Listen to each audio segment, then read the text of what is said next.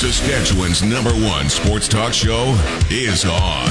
And now, starting an hour earlier, welcome inside the Radio Octagon. This is the SportsCage on 620 CKRM. Here's your host, Michael Ball.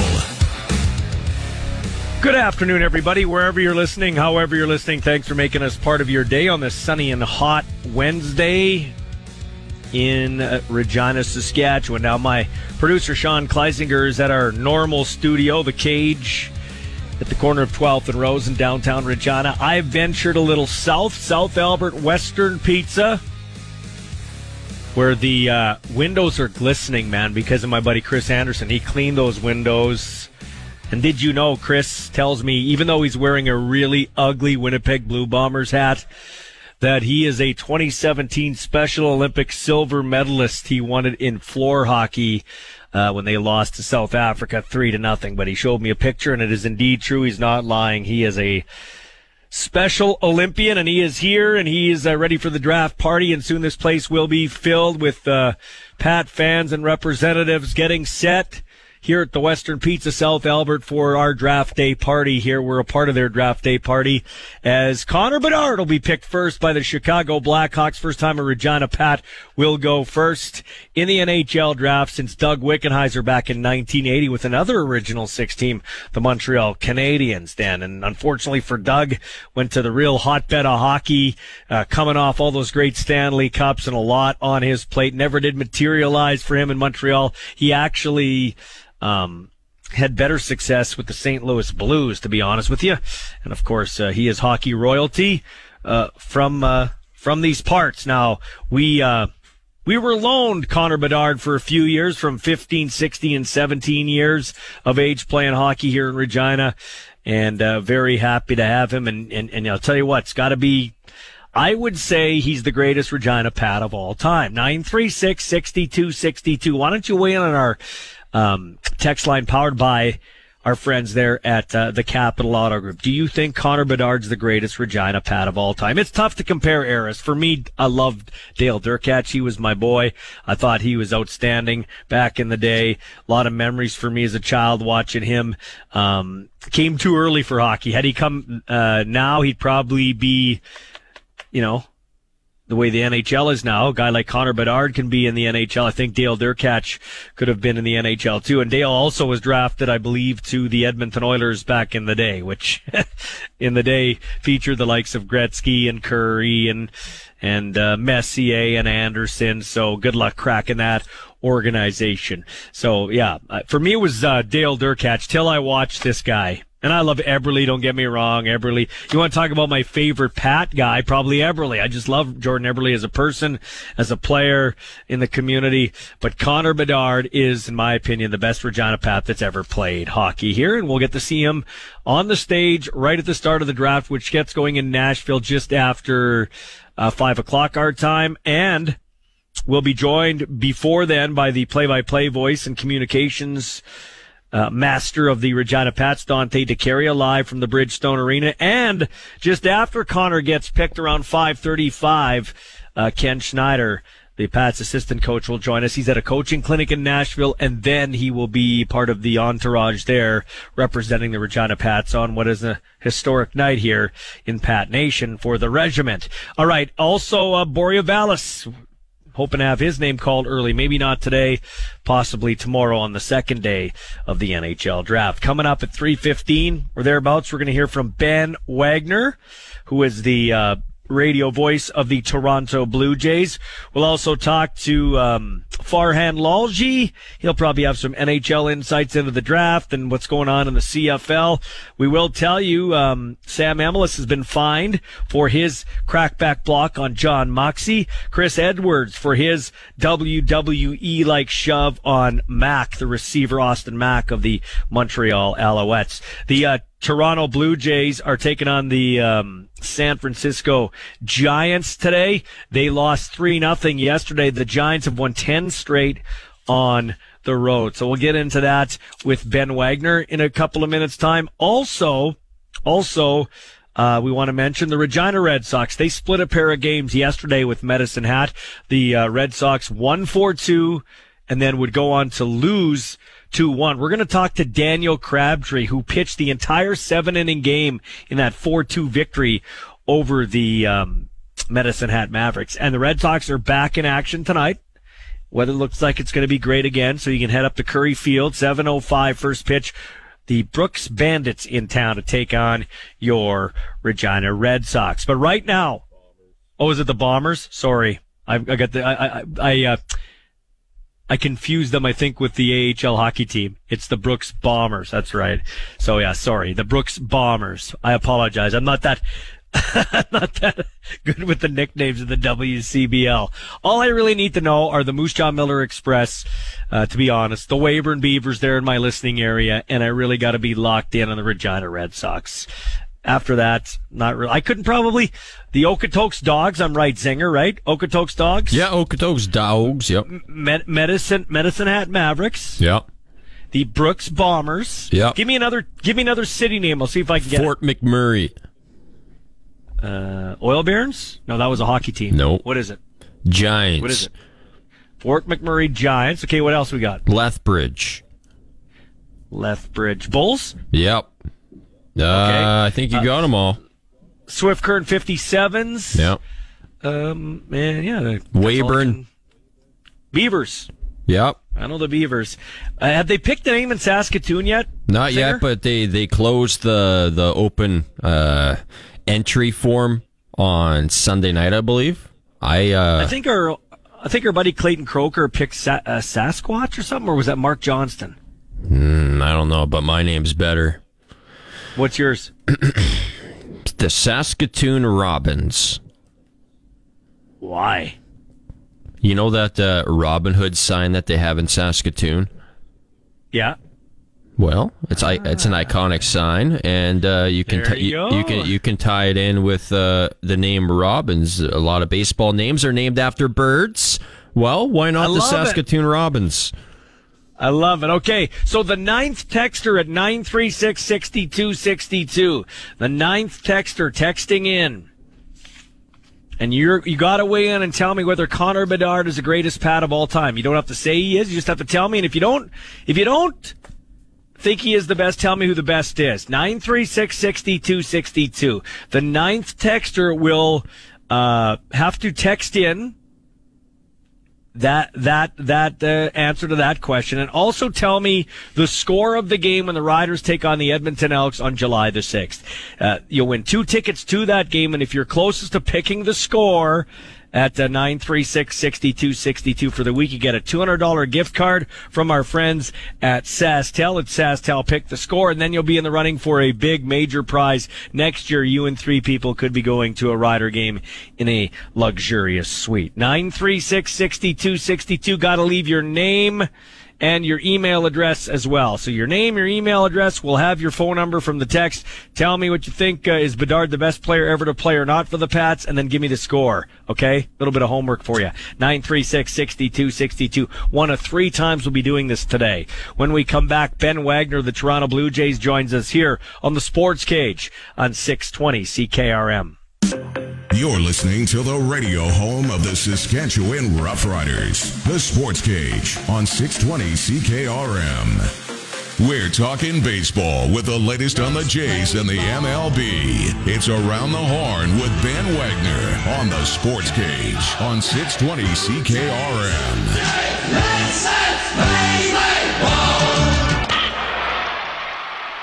And just ahead of Ben Wagner, I just want to remind you, we're at the NHL Draft Day Party presented by the Regina Pats down here with our good friends Spiro and the gang at Western Pizza South Albert on this sunny late June day. South Albert, the Pats expecting Connor Bedard to go first overall to the Chicago Blackhawks. Not just the Pats, the entire hockey world, unless something wild happens. Connor Bedard will be a member of the Chicago Blackhawks just after 5 o'clock tonight, and we have a lot of prizes to give away down here. And, of course, the home to great pizza, Regina-style pizza, Western Pizza. Let us head out on the Western Pizza hotline, oddly enough, and talk with Ben Wagner, the great voice of the Toronto Blue Jays. Listen to some of your game yesterday against the Giants. You did a great job behind the mic there. How about the Giants, man? 10 in a row on the road. I don't know if I'd say they were an under the radar team in the West. You at the start of the year, the NL West, you'd say Padres and Dodgers, and then probably the Giants. But that's not the case. It's the Diamondbacks, the Dodgers, the Giants. Then the Padres can't get out of their own way, and then the Rockies. Weird. It is weird. I think the West on both fronts, in the American League and certainly with the National League, it's been flipped upside down, right? And maybe overachieving a little bit. I was just in the dugout chatting with Gabe Kapler, manager of the San Francisco Giants, and he pointed to their turnaround really being the product of a better bullpen and how they were constructed and using a better bullpen, getting Ross Stripling back when he was healthy earlier in the year, now having him back, calming the waters around some of the depth guys plus the matchup guys that they'll lean on and leverage, but also a really young, exciting core group of players, the Schmitz, the Baileys, and the Matoses of the world. So a third of the lineup that they're rolling out there day in and day out. And that kind of sparked my interest to hear about that infusion of youth. Sounded like the 2019 Toronto Blue Jays when Bo and Cavan and Vladimir Guerrero Jr. kind of all got their sea legs underneath them. And there were a couple of really nice pockets of success. And the San Francisco Giants, of course, have really turned it around the last 4 or 5 weeks. And they're mashing the ball. They're getting pretty consistent pitching, even with some big injuries in their rotation. So it's certainly wild to watch the West always. And, I think from a San Francisco Giants perspective, when they wanted to be a little bit different in free agency, get away from signing some of those long-term heavy contract for older players, and Brandon Belt thought he was going to go back to San Francisco up until the day that the best deal was from the Toronto Blue Jays in a smaller term in year commitment than what he ever would have thought that he would have gotten. That's kind of the change of the tune, and so far it's paying off as you get in towards here now the end of June for the Giants. Ben Wagner, you're around a lot of these great athletes in baseball. Ohtani yesterday, 10 strikeouts, threw 10 strikeouts and then hit 2 home runs. Last player to do that was almost 60 years ago, or was 60 years ago. Where does he rank among the great ones for you in the game right now? Well, right now he's the top for me. Nobody is performing at a more elite level and asked to do something that is totally different than any other specialized component of the game of baseball than what Shohei Ohtani is doing right now on the field. And think about how specialized the game has been over the last 10 or 15 years. Ohtani comes in and he just absolutely picks up the mold and throws it straight into the concrete, crushes it. You want him to hit on the same day that he pitches? Nobody would have been able to do that until Shohei Ohtani. You want him to hit home runs on the day that he pitches? Nobody can do that except Shohei Ohtani. And do it as well with this immaculate ability to look so poetic on the mound. He's long and lean. He's an incredible athlete. The way that he fields his position, the way that he throws the baseball, and then a left-handed swing. Come on. These left-handed sluggers already look so poetic with the way that they're the natural swing, and especially when they drive the ball out of the ballpark with those long extensions. It just looks so good. That's why all this, both from an optics standpoint, both from a result standpoint, clearly makes Shohei Ohtani a rare specimen. He is a wild unicorn running across the landscape of sport right now, and that is why he has not only been one of the biggest stars in the world when it comes to athletics, but now he is just only gaining more credibility to other sectors of the game, other far-reaching angles of the earth with what he's able to do. He is the biggest superstar, certainly within the game of baseball. Ben Wagner used a great word there, optics. In your opinion, what are the optics for Alek Manoah, who got roughed up by some Yankee teenagers recently?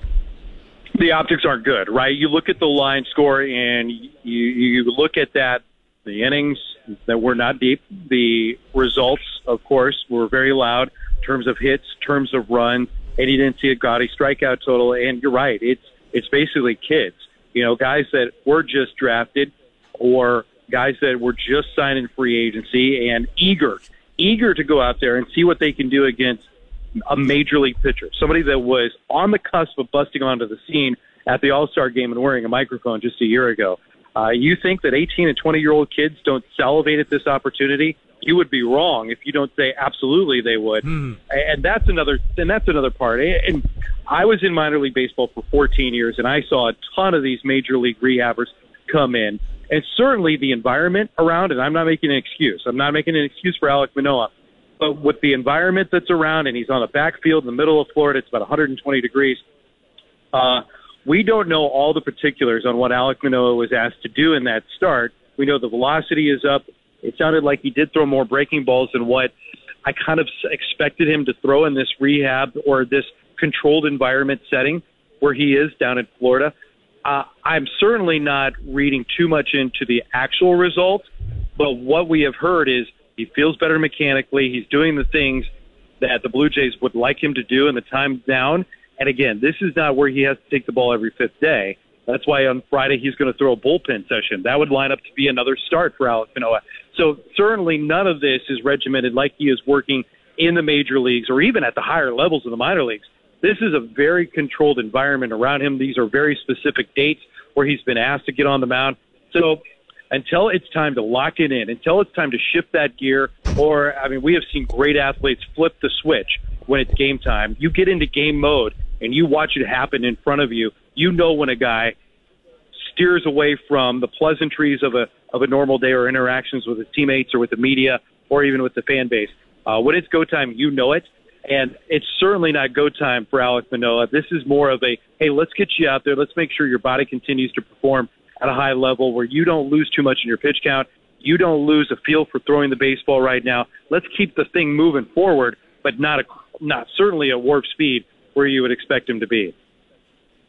So Ben Wagner, a 3-0 loss yesterday, but Bo Bichette continues to wield that hot bat. He's unbelievable. That guy with what he does with the bat is just remarkable, whether it's the first pitch of it at bat, whether it's the 10th pitch of the at bat. And when he gets in the hole, he's fine. He's the most comfortable hitter I've ever seen in my life bat with two strikes. And he hunts mistakes. He hunts pitches in a zone or something in his mind where he identifies might be a spot where he can have success. And I asked him, too, and last night is a great example. The Giants had 4 different pitchers on the mound that had 4 different type of looks, dynamic deliveries in spots where either the pitch actually is being released, 3/4 arm slot straight over the top, a lefty came in, and then a submariner. 4 different unique delivery styles, and Bo was prepared for all of them. Bo looked comfortable against all of them. What he is able to do, hand and eye contact, plus then just the ability of his body to make and do things on the field for success is just remarkable. I think that he can win a batting title in terms of average, and we already know that he can win a hits title and is likely lining up a 3rd consecutive season in doing so, which nobody in this great franchise's history has ever been able to do. And Bo Bichette is certainly in the driver's seat to get that done if he can stay healthy the rest of the year. Yeah, no doubt about that, man. It's looking pretty good for him. And it looked like Vladdy got out of his slump. But I just want to wrap up with this. Home slump, that is. I want to wrap up with this. Nobody needs to tell me as a Padres follower about with men in scoring position not bringing them home. But that's really kind of been an Achilles heel for the Toronto Blue Jays all year, and it was yesterday again as well. It was, and it was really disappointing because it's not just happening as they're trying to manufacture innings. It's happening early in innings, and that's where John Schneider is turning gray in his whiskers one by one. It's the fact that it's 1st and 3rd, nobody out, and you just can't even roll over to get a guy a run or an RBI in a situation like that. And it's weighing on the Blue Jays. It really is. It's something that you kind of scoff off first 3 or 4 weeks. Pitcher still might be ahead of the offensive side of things, but once you get in, for me, it's about 40 games. Once guys get past 150 at-bats, you pretty much know where teams are going to perform, how the season's going to go collectively. The key components in there. And runners in scoring position, this is just not a couple-of-week problem for the Blue Jays. This is certainly something that has cost them runs. It has ultimately cost them games. where if they would have been able to capitalize early or late, that doesn't matter, because we've seen it across the board. It's made an impact on the Blue Jays from start to finish of every ball game that they've played at this point in the season. This is going to spell whether or not the Blue Jays have success in the final 81 games of the regular season or they don't. Thanks for your time, Ben. I appreciate it. Have another great call today. Hopefully the Jays get back in the win column. We do appreciate your time. My pleasure. Chat with you guys next week. Yeah, take care. That's Ben Wagner, the outstanding radio and sometimes TV voice of the Toronto Blue Jays. Game 2 of their series against the Giants coming up here in about an hour and a half or so, as you'll be able to listen to his call on the radio or on their app, or you can watch it on TV as well. All right, when we come back, we'll hear from Farhan, Lalji after our news, our sports ticker, and Cougars in the Cage. This is the Sports Cage live from the South Albert Western Pizza, as we're getting set for the draft day party down here at the lounge area here. Can't wait. You're listening to the Sports Cage on 620 CKRM. It's 3:33 with the sports ticker. Big night in the National Hockey League. Tonight is the night Connor Bedard will be selected first overall to the Chicago Blackhawks. That should happen shortly after 5 o'clock. I say will be because, let's be honest here, he's going to be a Chicago Blackhawk. It's an exciting night. Michael Ball is live at Western Pizza on South Albert right now, so make your way on down to South Albert Western Pizza. Hey, hi. Say hi to the gang.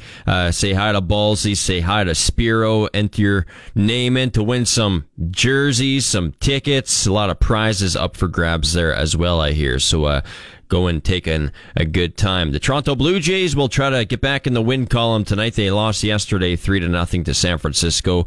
Game 2 of that 3-game set goes tonight, 5:07 p.m. Saskatchewan time. Time now for Cougars in the Cage, a weekly look at the sporting scene of the University of Regina.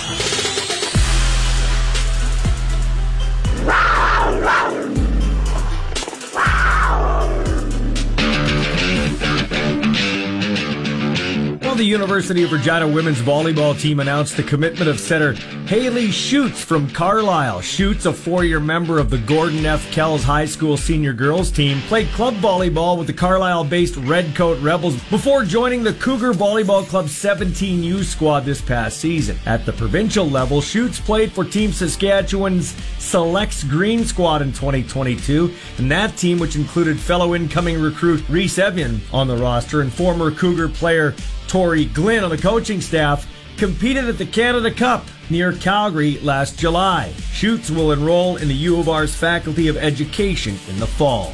That's your Cougars in the Cage, brought to you by Freeze Tallman. Since 1956, Freeze Tallman has been your trusted building material supplier for every type of project. Freeze Tallman in Regina and Fort Capel. Saskatchewan's best coverage of the Saskatchewan Roughriders is on the Sports Cage, right here on the mighty 620 CKRM. All right, welcome back to the Sports Cage here at the corner. Well, no, we're at the corner of 12th and Rose. That's where we're originally set up. Sean Kleisinger's back there lining up our next guest for the Western Pizza Hotline. But I am at Western Pizza on South Albert in the lounge area, getting set for the party the Pats have planned, the Connor Bedard draft day party. That's right, because Connor Bedard's going to go first overall to the Chicago Blackhawks, probably around 5:10 our time, when the Blackhawks and their GM Kyle Davidson and their ownership group take to the stage.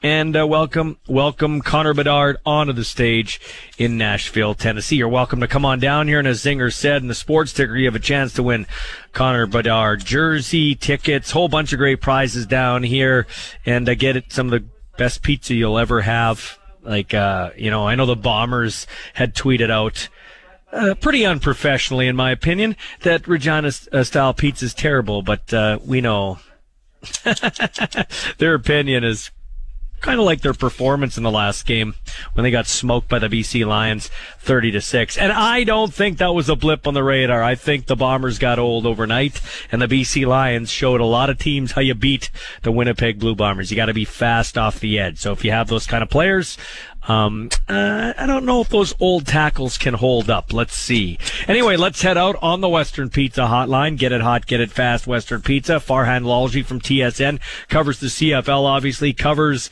the NFL. He also covers the NHL. So let's start there, Farhan. What do you think the Canucks, I don't even know, where do the Canucks pick in this draft, to be honest with you?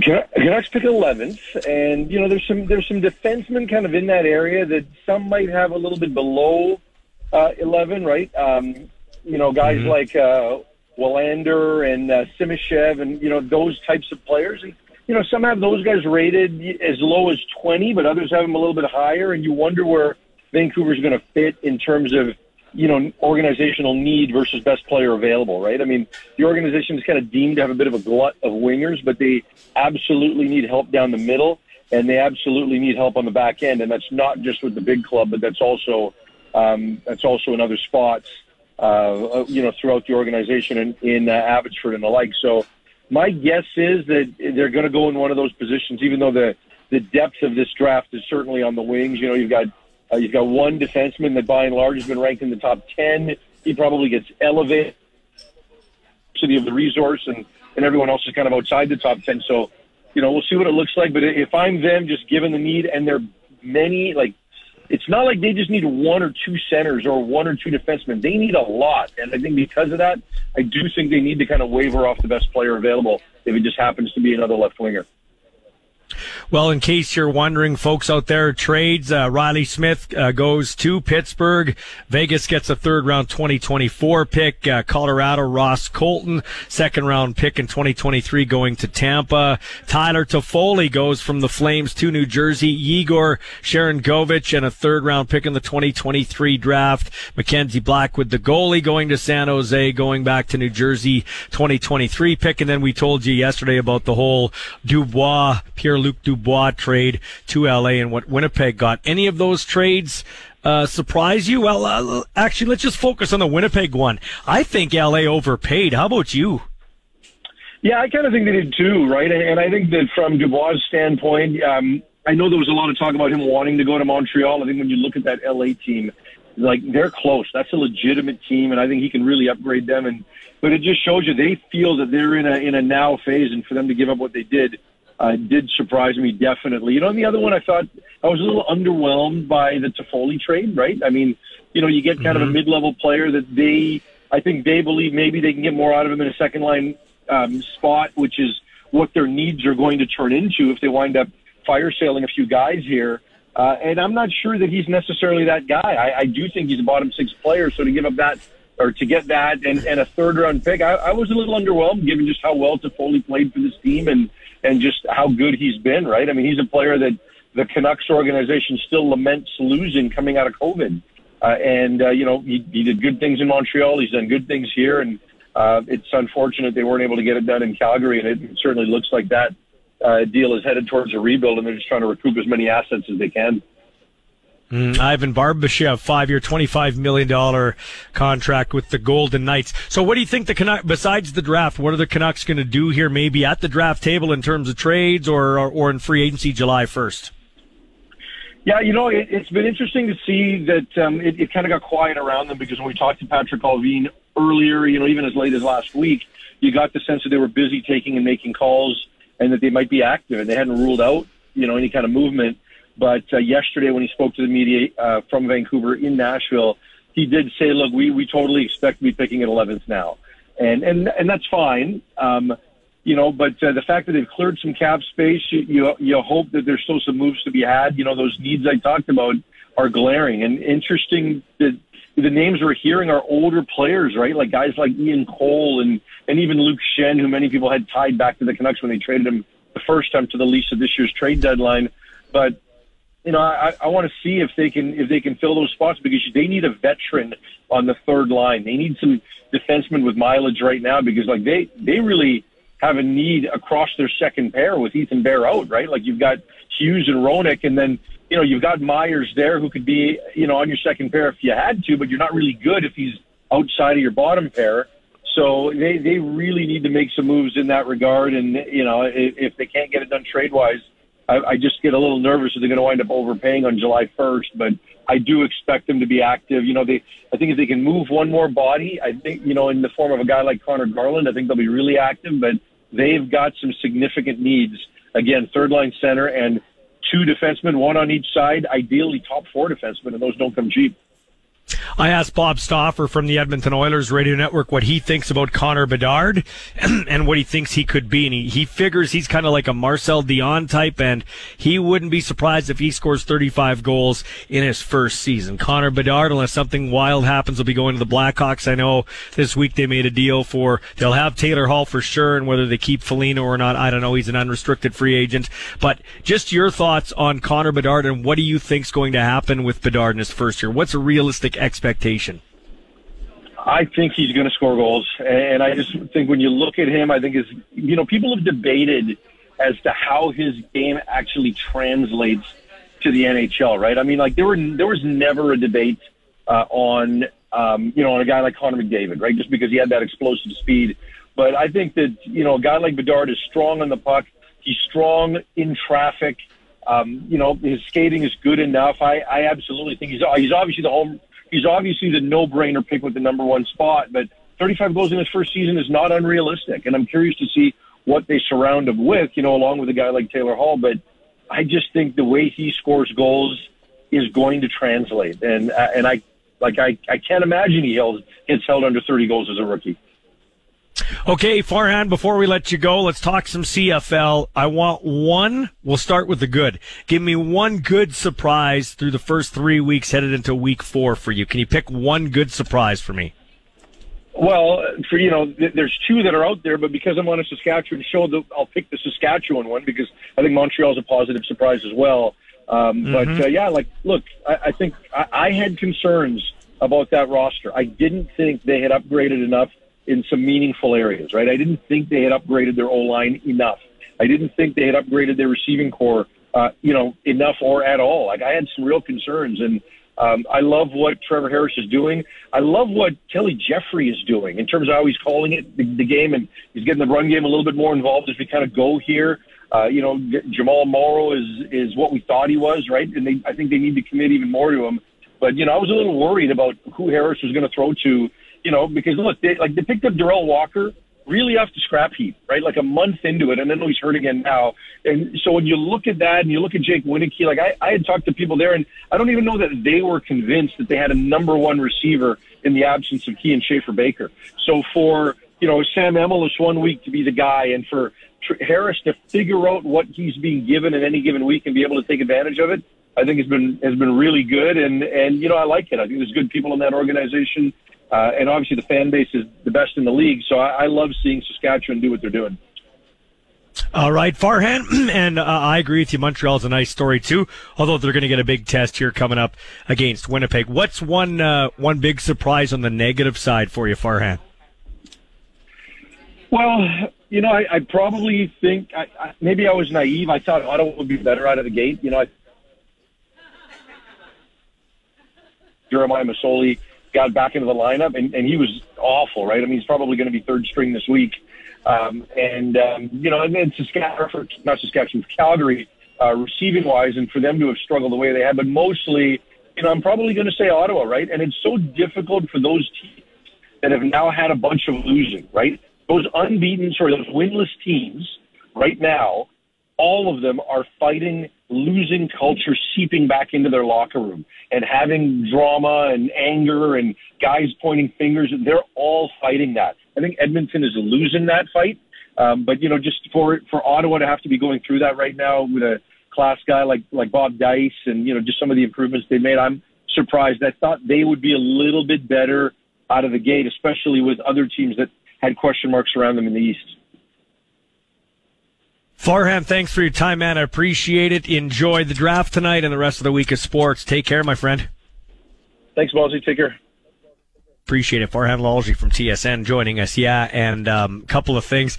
Farhan's colleague Dave Naylor points out, and it's true, and I was thinking about this, Sean, the Edmonton Elks have a 19-game home losing skid right now, right? Oh, yeah, they do. That's the longest. I think the second longest in CFL history is Ottawa's, sitting at 13 right now. Wow, it's not even close. And we've got Tyree Adams, against, well, looks like Jared Daggy, unless Cornelius got the first team reps today. But I mean, if I had to put money on it, I'm going to give Edmonton the win. I think Edmonton's got the better roster, but that is going to be, it could be a battle of two bad teams that it's so unpredictable it's going to be exciting, or it could be so bad. I'm going with Ottawa just because Ottawa's at home. That's the only reason. I think the crowd is gonna force them to a win. Let's go.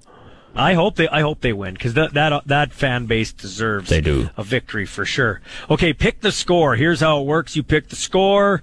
Yeah, we were looking for the 9th texter. You picks the score, and you automatically win tickets to the game, retro game on July 6th versus Chris Jones and the Edmonton Elks.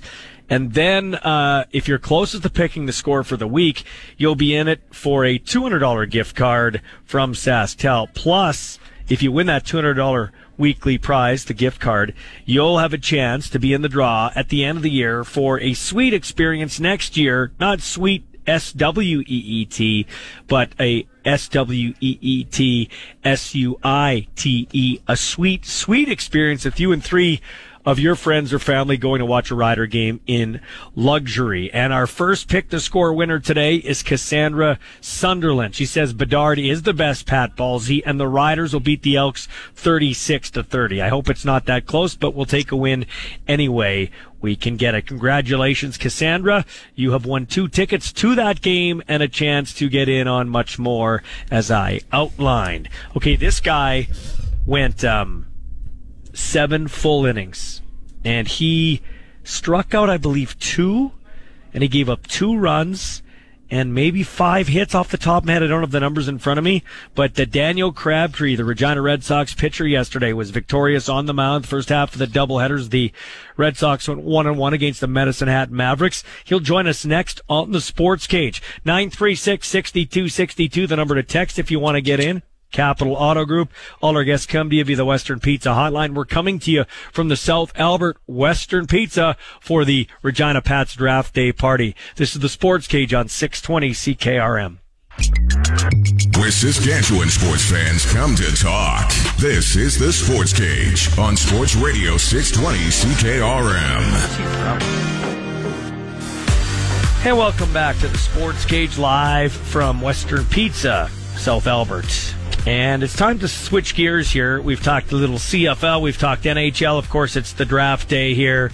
And that's why we're down here at the Western Pizza, because the Pats are holding a draft day party, because Connor Bedard's going to go first overall to the Chicago Blackhawks. You can keep the text coming at 936-6262. But this guy went on the mound and tore up the Medicine Hat Mavericks yesterday. 4-2. Daniel Crabtree, the pitcher for your Red Sox, joins us on the Western Pizza Hotline. Daniel, how are you? Good. How are you? Good, man. So first off, before we get to the game, Daniel, how did you come to Regina? Like, where did you come from? Where are you from? Tell us a bit about yourself. So I was born in California, moved to Georgia when I was young, grew up there the majority of my life, and then just recently moved to Texas. And I currently go to college in Georgia for Point University. That's who I play baseball for now, and my coach got me the opportunity to come up here and play for the Regina Red Sox. And what do you think so far? We got that old stadium, but it's our stadium, and on a summer night, it's a great place to play and watch baseball. Oh, I love it. I love the fans, the energy, the kids coming on after the game to get signatures. It's nothing better than it.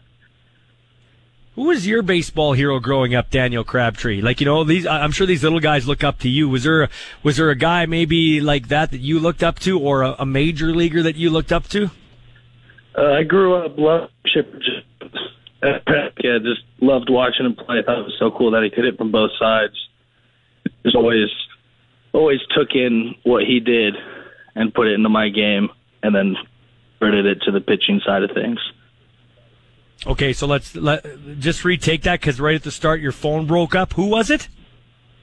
Chipper Jones, a big Braves fan. Oh, yeah, Chipper. I loved watching him. Yeah. How about the Braves, man? They've got all those injuries, and they're rolling. Like, they're on pace to win like 121 games or something crazy like that, or 107 games. It's something ridiculous. Like, they're on fire. You still watch some Braves baseball? Yes, sir, of course. Yeah, I'm a Padres fan, so I can't be as excited. Hey, let's talk about that 7 innings, man. Let's talk about that 7 innings yesterday. You went the whole distance. Just talk about the game. Yeah, the first inning didn't go quite at the end. They hit more than I thought, but I got through it with 2 runs batted across, and the team was managed to get 1 across after, and then I started rolling and just happened to roll all the way to the 7th and give my team a chance to win the game. How much of pitching is mental? Like, you give up those hits and you give up a couple of runs. How much of it is mental to keep it on the rails? A lot more than you think. I would say 60-40 of it. 40 of it's physical and then 60 of it's mental. How did you learn to do that? What did you do to, you're still a young guy, but how have you crafted that part of your game, Daniel? To be honest, I just zone out and just think about the game, that I'm here to have fun. That there's nothing better to do than to be out here on the field throwing this white ball across a white plate. It's got to be crazy for you, hey, guy, California, Georgia, Texas, and now you're in the middle of Canada, like right in the middle of Canada. Do you have to pinch yourself sometimes? Like, what a journey this baseball life is. Yeah, it doesn't seem real sometimes. Next thing you know, I'm in Dallas, Texas, and then next moment I'm in Regina, Canada, playing baseball, which is kind of crazy. Can you say Saskatchewan? Say it for me. Saskatchewan. That's awesome, man. That's awesome. Yeah, that's good. Do you have family that follows? Do they watch the games online, or are they like, where the heck are you going? No, they love it. Yes, they watch every game. Even every you can watch, they're watching it. So you guys had a tough Alberta swing. You came back here. You split your games. How you feeling about the ball club right now? It's a busy week. You got a game every day, like to Friday. Today, tomorrow, Friday. At the doubleheader yesterday. Yes, I feel really good about the ball squad. We're very streaky as of the moment. We just need to pick it up, become a team, and play as one instead of playing all in different directions. And then we should be able to give it a good run. Yeah. What's your best attribute as a pitcher? Probably just getting the ball over the plate, throwing a lot of strikes, and not letting anything affect me. No, I think we saw that yesterday with that brilliant effort going 7 innings. Did you have that mentality? I'm going to have to really chew up some innings here because we do have a busy week. Yes, I had that exact mentality. I had to go at least 5, and if I could go 7, it's even better for the team.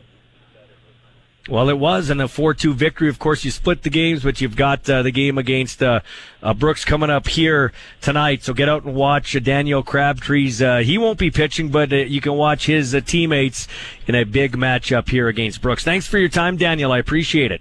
Thank you so much. I appreciate it.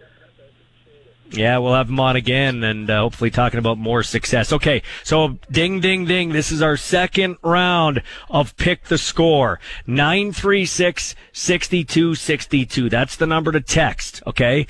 Zinger will pick a random texter. You have to give us the score, who you think's going to win, the exact score you think it's going to be, and give us all your details, name and your email, phone number. And then what will happen is we will pick your name. You get 2 tickets to the game, and if you're closest to picking the score for the week, you get a $200 gift card to SaskTel and in the running for an experience, a luxurious suite experience next year at a Riders game. Okay, 936-6262 is our number to text.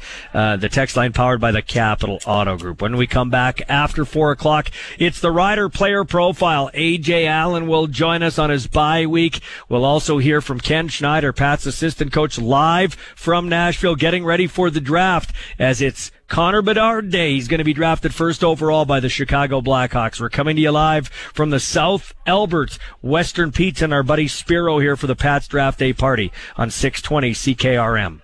620 CKRM is proud to be the official radio partner of the Saskatchewan Roughriders and your home for the hottest sports talk anywhere. This is the Sports Cage with your host, Michael Ball. All right, welcome back to the Sports Cage, live from the Western Pizza on South Albert. Michael Ball here. See our morning show co-host Gloria Evans here in her Blackhawks uniform. I don't know if she just bought that.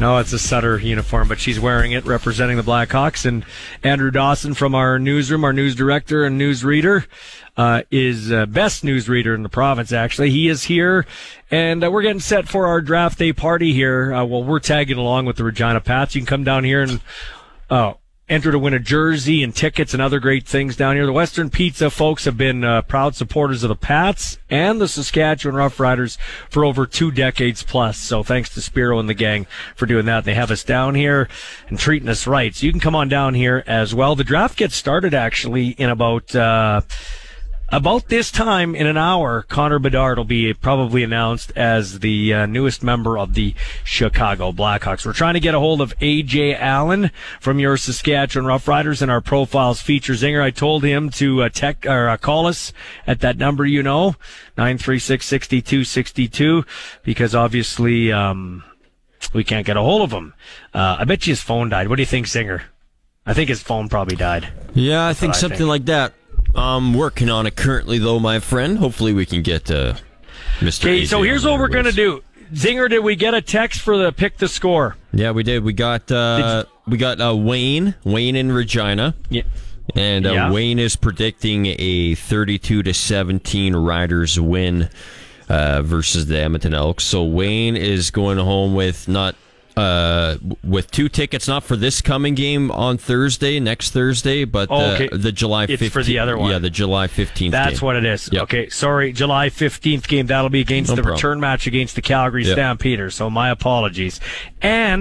And if Wayne is closest this week to picking the score 32-17, Wayne will be in the running for the big thing at the end, because we would give him the $200 gift card to SaskTel, and that's how that works. And the big thing at the end is a sweet experience at 2024 with him and 3 other people of his choosing to go watch a Rough Rider game in 2024. So here's what we're going to do. I'll clean that up. That was clear as mud. 936-6262 right now. We're going to take a caller. So somebody call right now. And if you want to go to that July 15th game, Riders versus the Calgary Stampeders, we just finished them off in overtime, double overtime, as a matter of fact. You call right now. Zinger will put you on the air with me. You can't have won for the last, I think, what's the rule, Zinger? Is it 60 days? Is it 30 days? I say 90 days. I say 90 days just to be safe. Yeah, I say that. That's what I say too, and it's our show. 90 days. You can't have won for 90 days, okay? You can't be one of those guys or girls that just wants to win all the time. We have to let other people win. So we're like Santa. We have a list and we check it twice or 3 times. So true. Here's what you do. 936-6262 or 1-866-767-0620. You tell me, you got to give us your name and give us all your information. Give us the score. You'll win 2 tickets automatically to the July 15th game versus the Calgary Stampeders here at Mosaic Stadium. And if you're the closest to picking that score, like Wayne did, 32-17, you pick your own score. If you're closest that week, you get a $200 gift card from SaskTel, and then your name is thrown in the draw drum. At the end of the year, we will pick somebody for a sweet experience next year at a Rider game, you and 3 others of your choosing. So 936-6262, or you can always call 1-866-767-0620. Anybody on the phone? Oh, yeah, we got people. Do you want to talk to someone? Yeah, we got someone right now. Well, I'll tell you what. I'll babble here till you make sure they haven't won in 90 days, okay? Good idea. Because I don't want to embarrass them or embarrass me. We'll tell you that the Regina Pats are, so you go do that part of your job. All right. And talk to me in a few minutes. The Regina Pats are front and center in Nashville, here in Regina, South Albert, Western Pizza. Connor Bedard will be picked first overall. First time a Regina Pat's been picked first overall since 1980. I wanted to get to this, the CFL ratings. Now, we make a lot about ratings. It's funny. I never saw anybody say anything about how the NHL was rated in Canada after the Canadian teams, the last 2 Leafs and Oilers, were knocked out. But everybody likes to beat on the CFL for their ratings. But I would suggest not too many people were watching the NHL when the likes of Vegas and Florida were playing. But here's the ratings according to 3 Down Nation for CFL football. Last Thursday, and Thursdays have not been very good. This is a high rating, but they haven't been very good. BC at Winnipeg, 497,700 people watched. Friday's game, Montreal at Hamilton, 306,000 on TSN, 210,000 RDS for a total of 516,000. Now that actually lined up pretty good versus the Blue Jays. Blue Jays were taking on the lowly Athletics, and 895,000 watched the Blue Jays broadcast. So when you take those two numbers, they're pretty comparable. I think the CFL held up pretty well with Major League Baseball. Then Saturday, of course, when the Riders play, oh, we're the best fan base. Oh, no, the Bombers have the best fan base. Wrong. The Riders are the best fan base. 636,700 people watched the Riders at Calgary. And not just the ratings, the Rough Riders also brought the people to the turnstiles. What did Calgary have? They had their worst crowd in 25 years, 17,942 for the home opener against BC, and they had just a sliver under 25,000 because of the tractor factor. 40% of the crowd was green watching the Rough Riders play. So not only did we help the TV ratings, Rider Nation also helped at the turnstiles too. Probably why they're playing the second straight touchdown Atlantic game. And speaking of that, they'll be playing Toronto there in Halifax, where, by the way, they're selling an extra 1,000 tickets for that game. Toronto at Edmonton, 423,000 watched that Sunday night game. So that's actually not too bad. Sunday afternoon on really the first weekend of the summer for everybody. So there you go. And so the total average, 465,900. But if you include the French network, it's 518,400. So not too bad. Of course, there's a couple, Edmonton, nobody goes to the games. I think they had 20,000, which, how many of those were free? Who knew you would buy an Edmonton Elks ticket to the first game of the season against the Riders for $45, and you bought CFL season tickets for $45? Because do you see Edmonton winning another game? Like already you got a free game. Now you're into your second free game. I don't even know who Edmonton plays next, but if it's like a BC or a Winnipeg, you've got yourself another free game. They're not going to beat those teams. Okay, we do have somebody on the line. Who is this on the line, Singer? Help me out. It's Noah Daly? Noah Daly. Hi, Noah. How are you? Good. Good, man. So, Noah, pick the score here on 620 CKRM. Who do you got, and what's the score going to be on the 6th of July when Edmonton comes to town? I think we got it at 31-14 for the Rough Riders. 31-14 for the Rough Riders. Give me your overall thoughts on what you think of the Rough Riders so far. Oh, man, I think they're doing great. I liked it better than last year, so I'm happy. Boys are getting rolling. That's not much of a bar to jump over.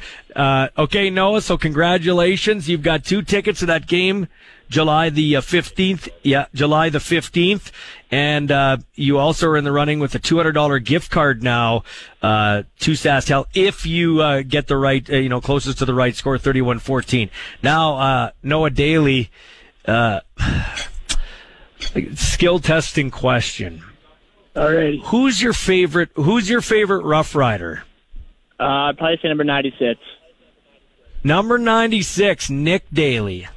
Yes, sir. Same last name spelling, Noah Daly? Yes, sir. Yeah, so it's your bro. So give us the inside scoop. You be our junior CKRM reporter here. How bad's Daly hurt, and how long is he out for?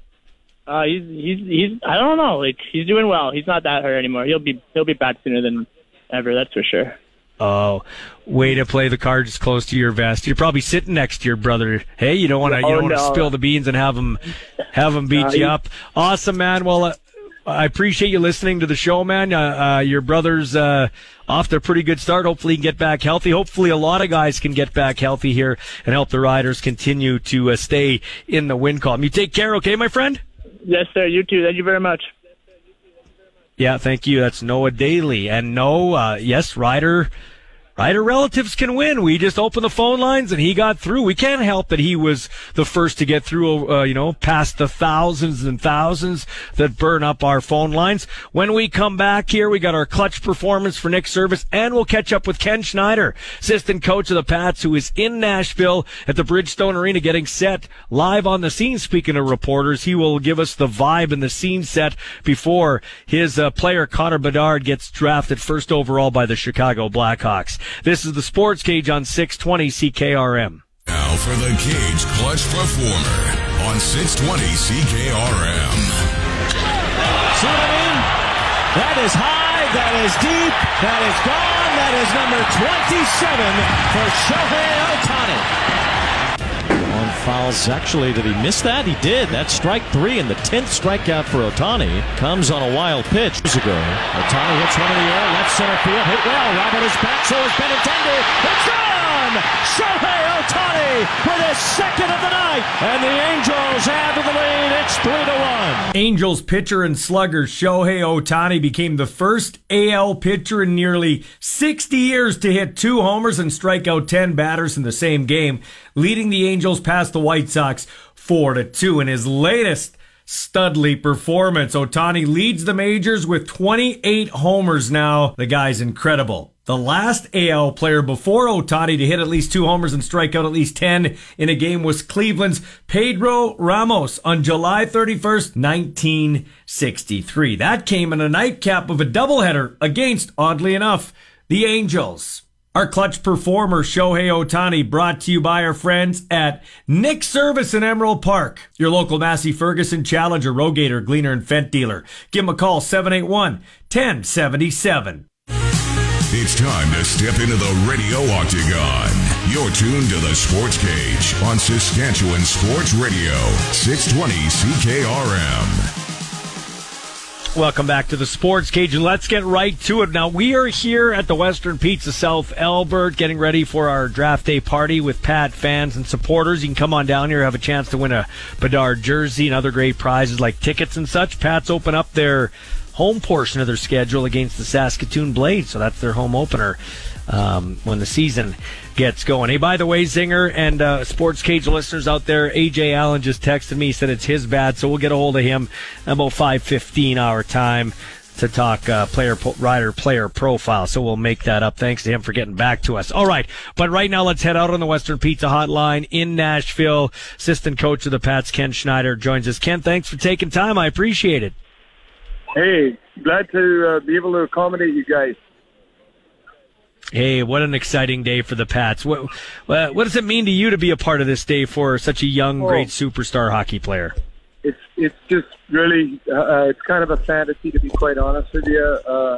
The city's abuzz. I'm standing here in the arena at the ground level, and the people are just pouring in. We're seeing Chicago jerseys with the Bedard on their backs. It's and it's unbelievable. Just spent some time with Connor in the last couple days, and he and his family are just such down to earth, fun people, and it's been unbelievable. It's not like he has to do anything now, Ken. He's already done the work to be the first overall pick, but how is he approaching this? Does he seem laid back? Does he seem nervous? What does he seem like? Yeah, these are good questions. He seems quite relaxed. Last night we were at a reception with his agency and mingling with people. And Connor's just being Connor. He's not. And I don't think he looks nervous at all. We saw him on the red carpet here a bit ago, and he's signing autographs. And I think he really is taking the moment in, and it's really I don't know how else to describe it. It's wonderful. It's funny because you've been around the block in hockey. You've seen everything at all levels, man. And you sound, and don't take this the wrong way, you sound overwhelmed or jubilant or, like a kid in the candy store. It's amazing. It's amazing that a 17, 18-year-old guy can handle the pressure that he's handled for probably as long as he can remember. And we're not talking about a guy that's like, from the ages of 21 to 26. We're talking like from the age of 9 or 10 to right now. Yeah, absolutely. And you're right. I do feel like a kid in the candy store. When you spend your lifetime in hockey and to have this opportunity, it's unbelievable. And Connor, like you said, has been doing this for a long time. There's always a lot of focus and attention on him. And at the same time, although he's always accommodating, he is still shy, reserved, isn't looking to be in the limelight. But of course, with media and so on, there comes that responsibility, and he takes it seriously, and he just does a really great job. We're really proud of him. We're proud that we can say he's a Regina Pat. Yeah. Ken, he's probably the best player you've ever coached in your time, but just we've talked about this before, but I think on a day that's special like this, just reiterate, what was it like? Did you have to catch yourself sometimes on the bench watching this guy up and down the ice, even though you've been around hockey a long time? Well, John and I, over the course of the last couple of years, and Brad have had some moments where we look at each other and we, for just a split second, you're not a coach, you're a fan, and it's he's just dazzled us for 2 years.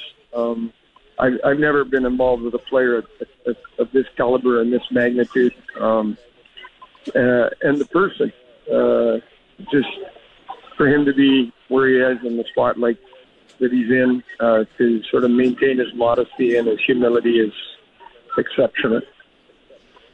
I think it's kind of interesting, too, Ken. The last time this happened to the Pats was 1980 when Doug Wickenheiser, the local guy, the Pat royalty, went to the Montreal Canadiens, another revered hockey market, maybe the most revered hockey market, original six team.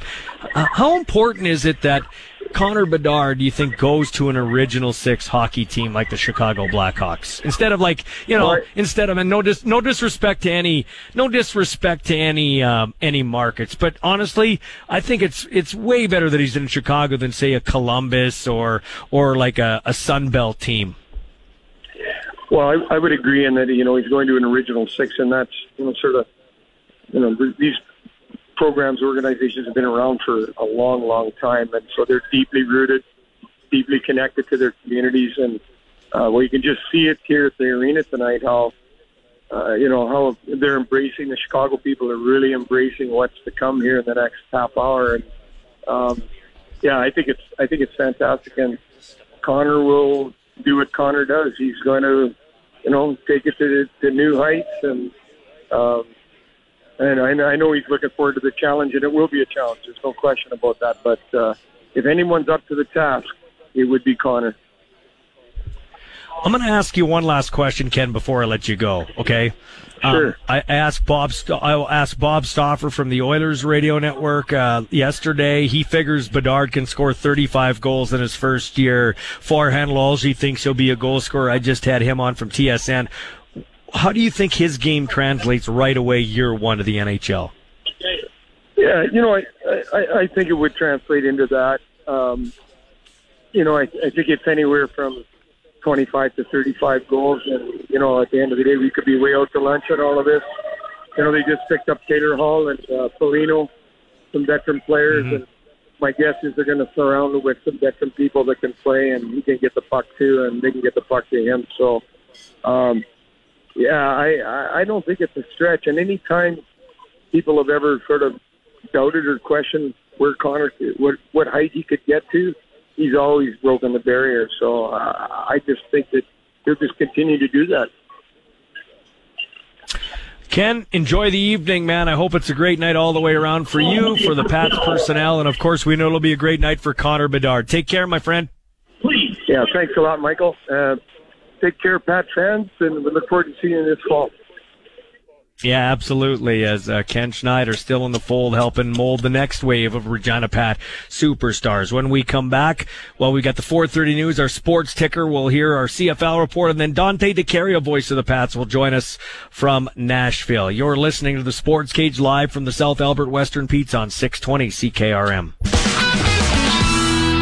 Sports ticker for Bronco Plumbing and Heating, where professional service is guaranteed. They will treat you right. Just give them a call at 2090. Big night in the National Hockey League. Big night for Regina Pats fans. Connor Bedard expected to go first overall to the Chicago Blackhawks. The draft gets underway at 5 o'clock Saskatchewan time. Expect the pick to be made at around 5:15, 5:20-ish Saskatchewan time. That's what I'm guessing.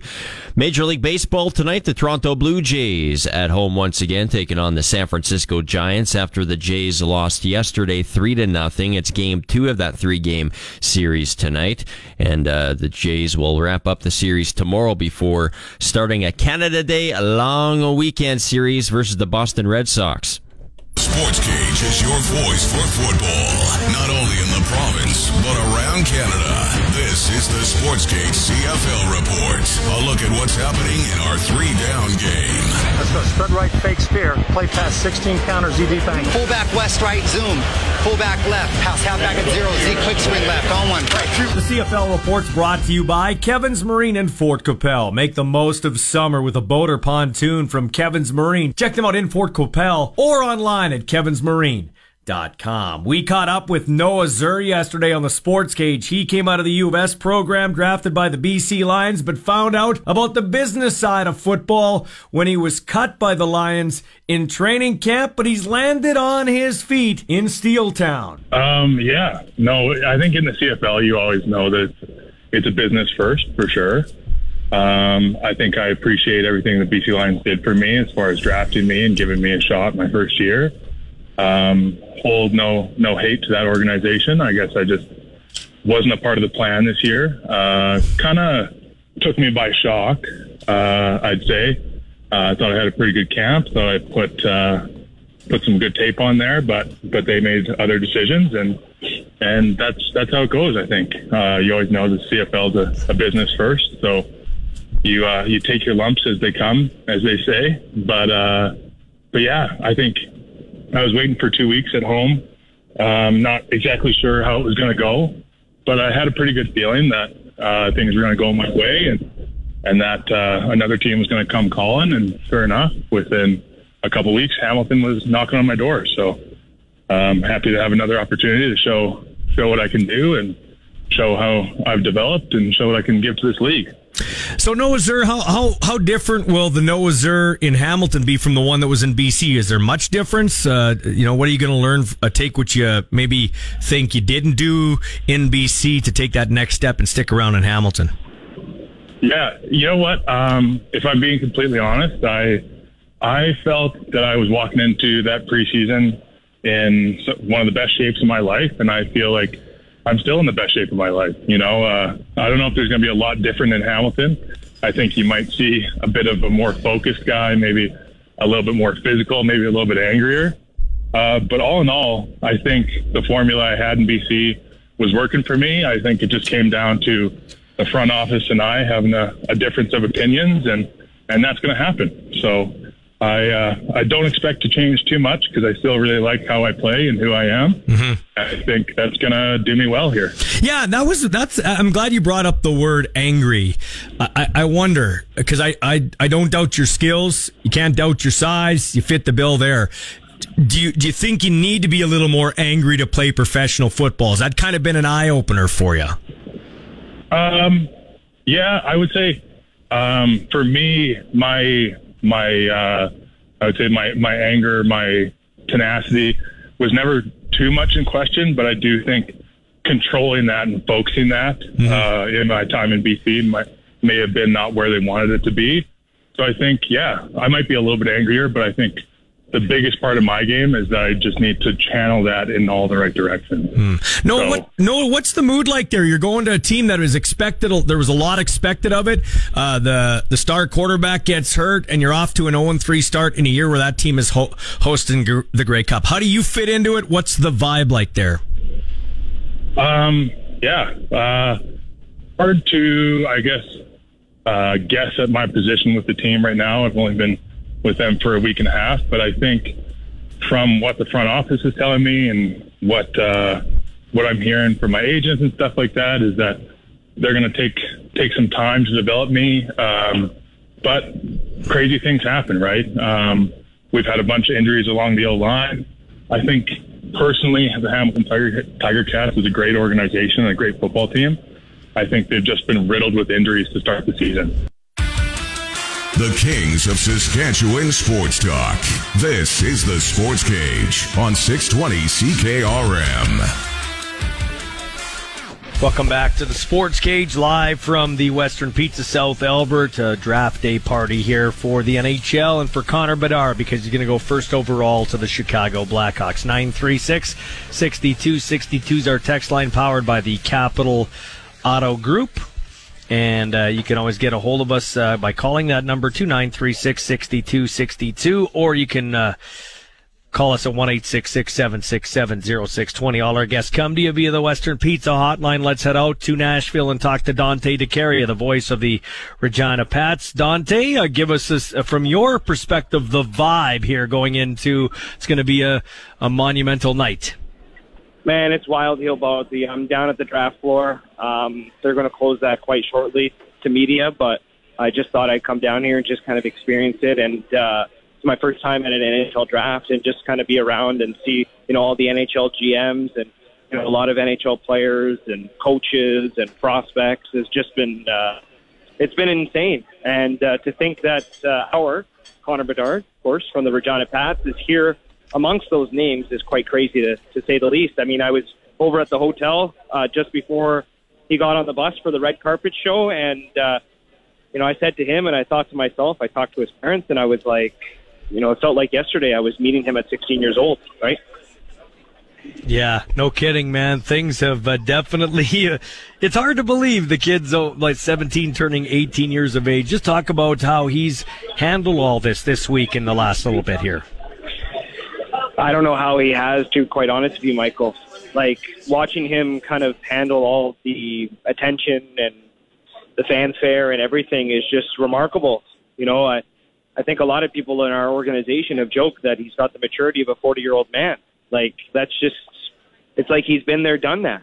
And it's not like he's really had a lot of people to walk him through it. He's just a very smart and intelligent young man. And I'm really happy to see him in this situation, and happy to see all of his hard work kind of pay off so far. I think there's no question that he will go number one to the Chicago Blackhawks. And, I think Regina has a lot to be proud about. I mean, the last first overall pick from the Pats was 1980, and that was Doug Wickenheiser. Before that, 1973, I believe, and Greg Jolly. So the fact that it hasn't happened in 40-plus years here in the Queen City is something that I think Pats fans should remember for a very long time. And if history will repeat itself, fans in Regina will have to wait another 40 years to get a first overall pick. Yeah, well, I won't be around then probably when that happens, so I'm going to soak this one in for sure. You will be, but I certainly won't be. I don't know if you'll be in Regina, but you'll be around. Yeah, just give it. Are you seeing a lot of Bedard Blackhawk jerseys and things like that? A lot of Blackhawk jerseys. I ran into a kid with a Regina Pats jersey that he actually got Connor to sign as he came off the bus at the red carpet. So I could see that individual was quite excited, and I went up to him and I said, "I love your jersey." And he said how happy he was to get a Pats jersey and order it in the mail from the Pats store in Regina and get it signed by Connor. So, obviously he doesn't have time for everybody, but he tries to make time for everyone, and that's what kind of makes him such a special guy. But yeah, I mean, to answer your question, there's been a lot of Chicago jerseys. There's been a lot of Nashville jerseys, to be quite honest, a few more Nashville jerseys than Bedard jerseys, but I guess that's just the location that we're in. Yeah, and I was going to ask you that. How's the city embracing the draft festivities? Oh, unbelievable, Michael. Like, last night going down Broadway and big show, and you walk into Tootsie's, the bar, and you go up to the roof and you see, everybody's up there. Paul Bissonnette was there, Ryan Whitney, and all the Spin Chicklets guys, and you got, more NHL guys and more reporters. Sportsnet was doing a live hit, same with TSN.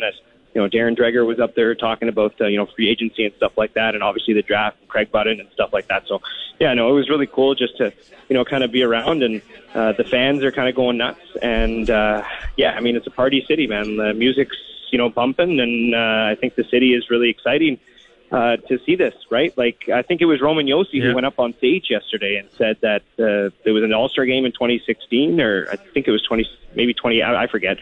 Said there was an All-Star game, a Stanley Cup final, and now an NHL draft. So it's safe to say that Nashville loves their hockey.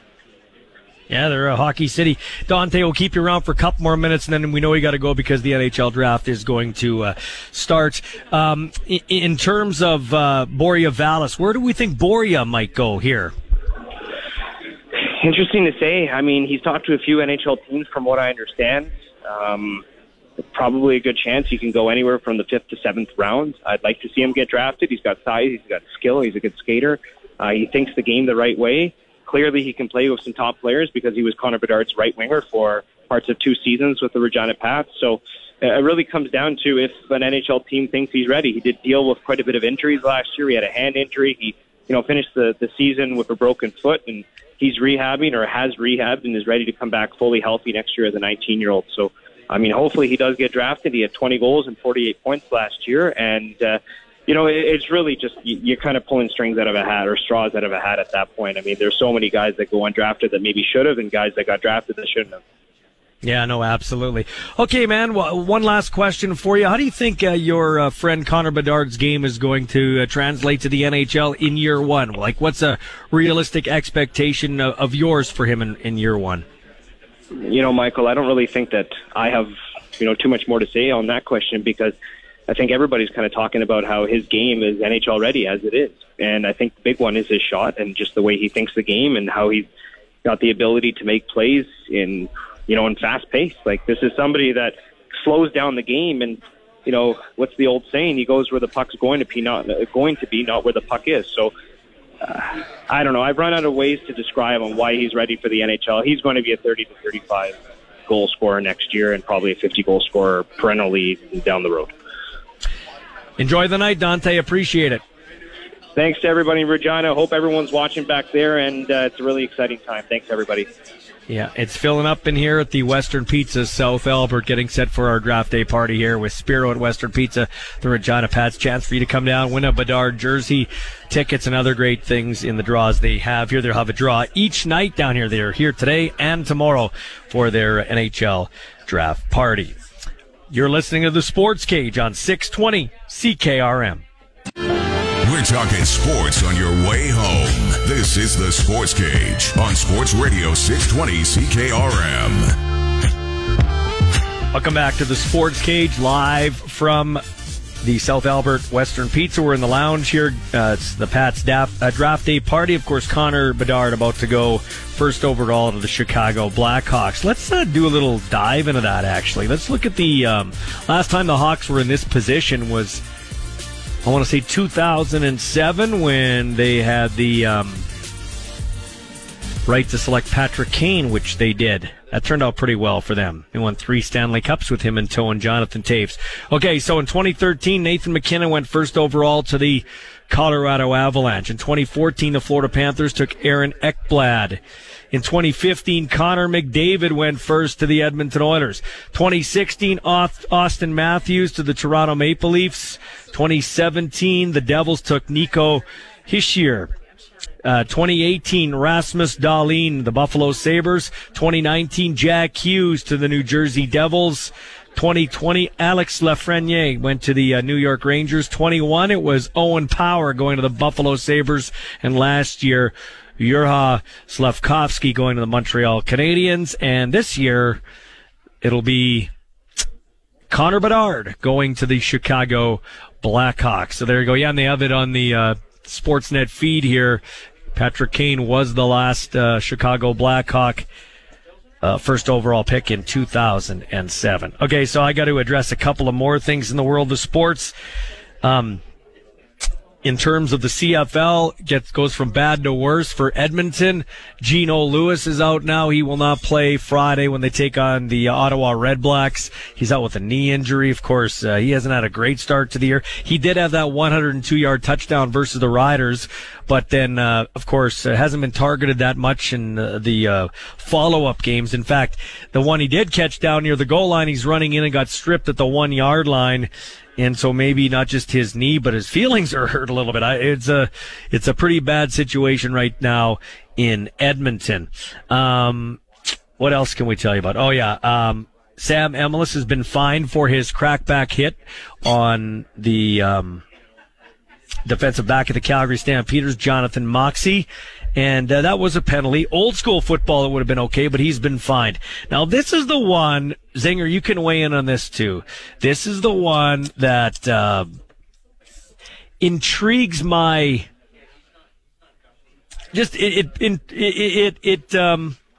I'm very curious as to why this was done.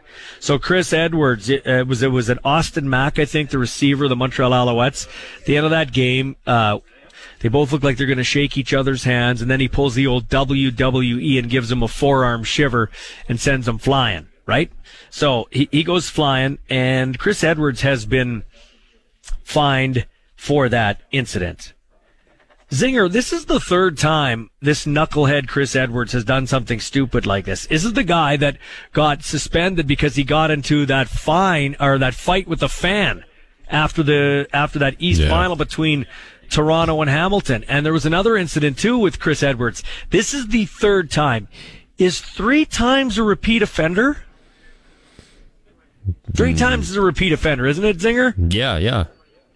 Absolutely. Yeah. So why was Garrett Marino kicked out of the league and this guy just gets a little slap on the wrist and a fine? If I'm the Rough Riders, I'm a little choked about this. In fact, I am choked about this. Like, that's ridiculous. I don't understand how this guy skates for that. And you could say, and listen, same type of deal. They're hosting a Grey Cup. He's a key player on their defense. They're hosting a Grey Cup. Garrett Marino was a key player on the Riders' defense, and yes, he did hit the guy low. The guy had a knee injury. I get it. This dude actually punched out a fan, and then he comes back. He goes over to Hamilton, and dude shoves a player. WWE style. Like, how is that just a fine? Give me a break.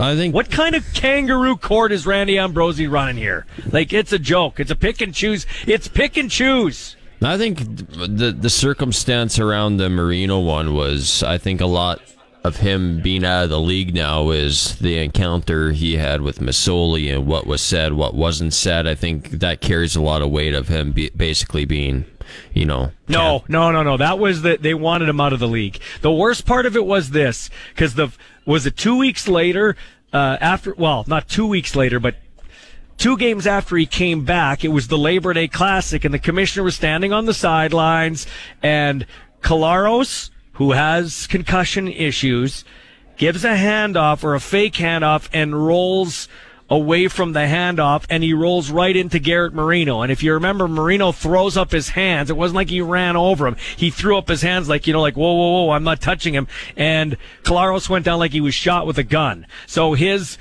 reputation preceded him. And then I'm pretty sure the Riders got some pressure to cut Garrett Marino. Nobody's told me that, but I can read between the very large lines. So my question, once again, is why is Chris Edwards allowed to only get fined? This isn't his first. This isn't his second. This is his third episode doing this. He should be suspended. Now, should he be kicked out of the league for that shove? It wasn't the same type of thing as Jeremiah Masoli. I get it. But to give him, what's the maximum fine in the CFL? $500? Like, is that what it is? I believe 500 or 5,000. No, I don't know. It might be. I don't think it's that high. I think it might be $750. It's something ridiculous. It's not that much of a deterrent. I'd have to look that up. But to give him a fine and not give, or maybe it's half a game check, I think is the fine. But to not give this guy a suspension is ridiculous. It's ridiculous. There's no justification in it. There's absolutely no justification in it. I don't get it, half a player's game check, by the way, yeah. Yeah, half a player's game check. So I don't know what Edwards would be making, but it'd be a couple $1,000s there. But that's absolutely ridiculous. Hey, staying with football news, our buddy Arash Madani got an accolade today. Did you see that? Yeah, that's pretty cool, huh? He's on the board of directors of Football Canada now.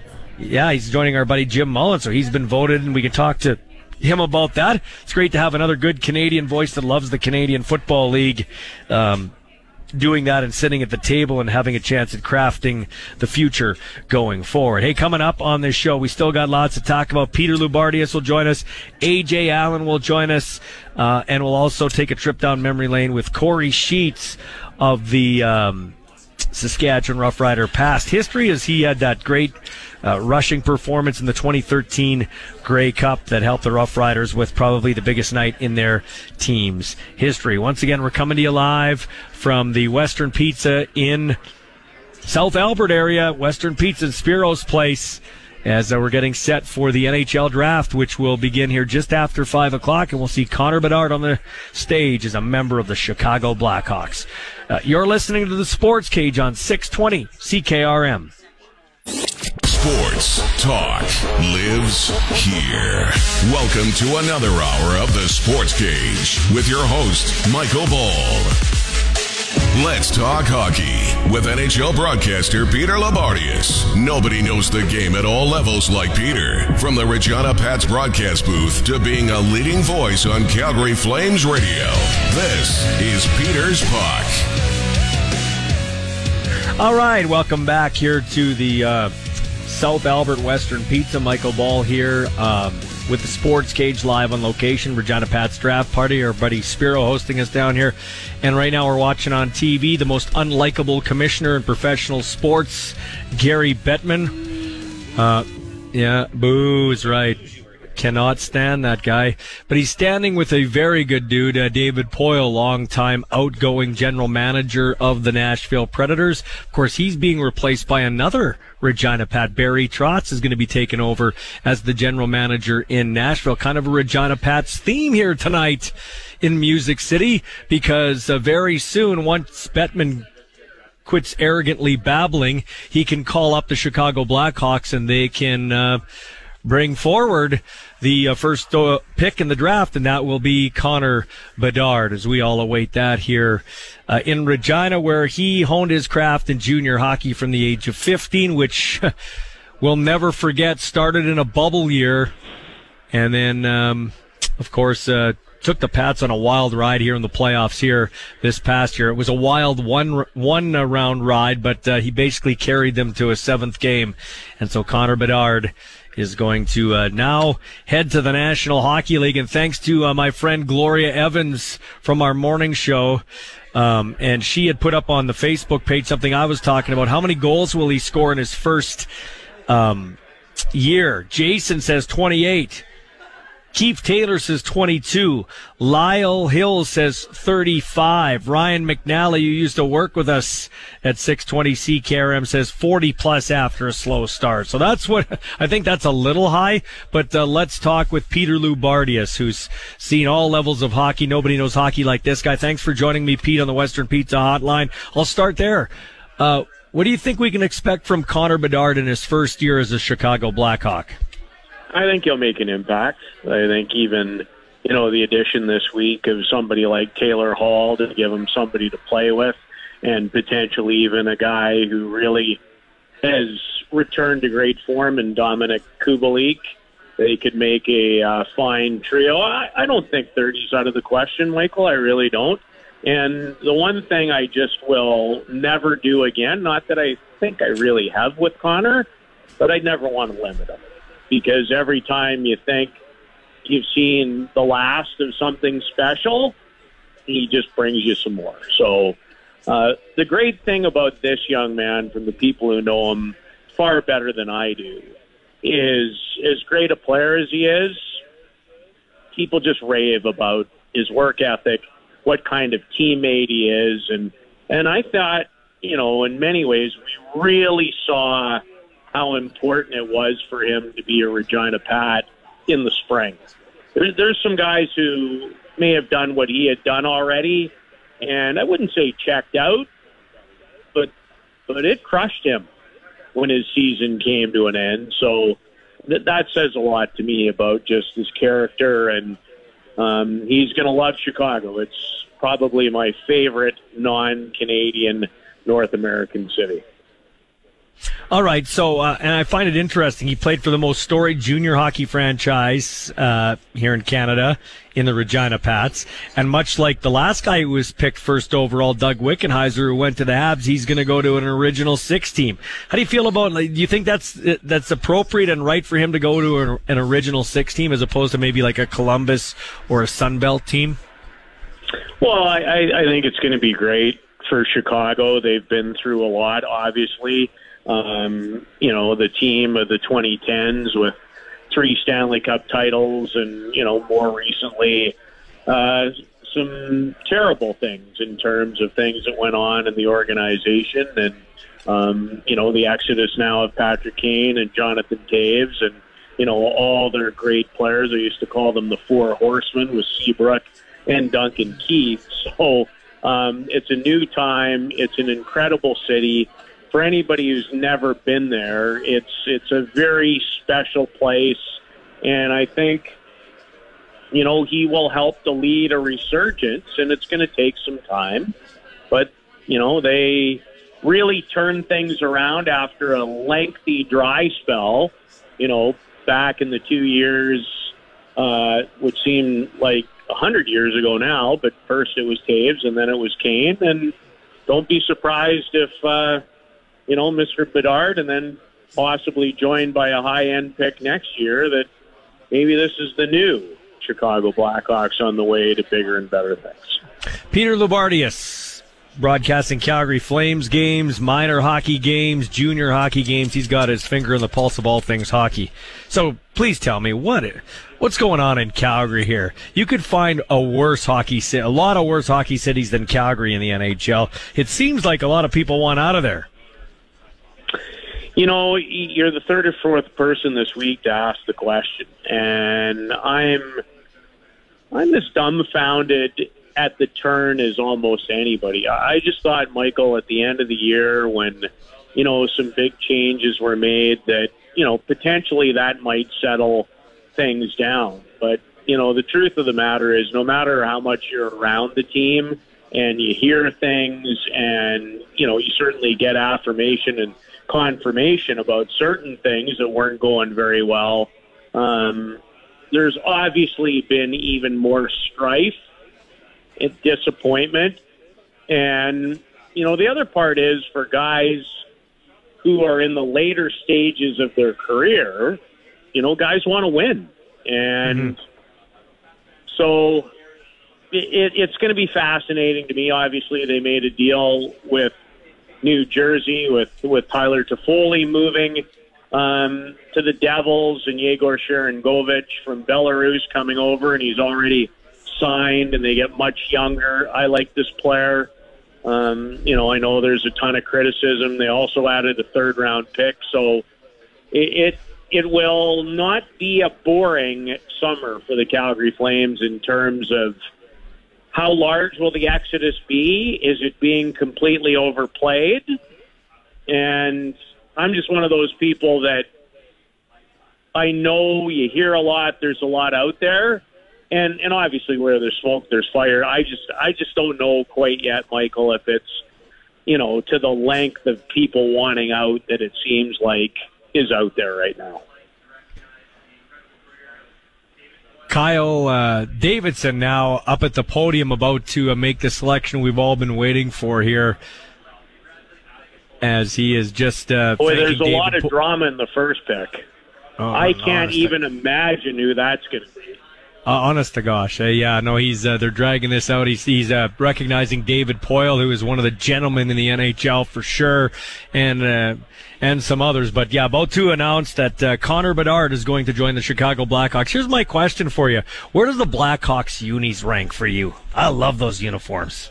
Oh, they're gorgeous. They're absolutely gorgeous. I love both home and road. They're certainly amongst my favorite. And what I always think about and talk about with uniforms, and I wouldn't say I'm a huge uniform guy, Michael, like some people, but I will say this.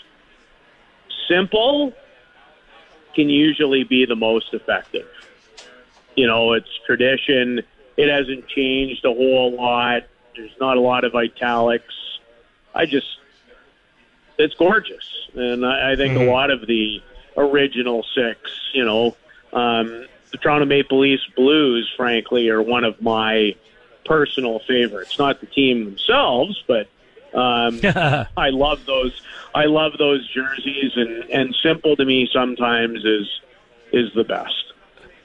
Speaking of Blues, Bedard just took off his blue suit, he's got the white dress shirt on, and he is making his way the nice triumphant walk towards the stage. Man, and what's got to be running through that kid's mind? Think about that. Just what, and he's just a kid to make that walk knowing that you're you're the face of a franchise now. Isn't that the beautiful thing about this young man, though?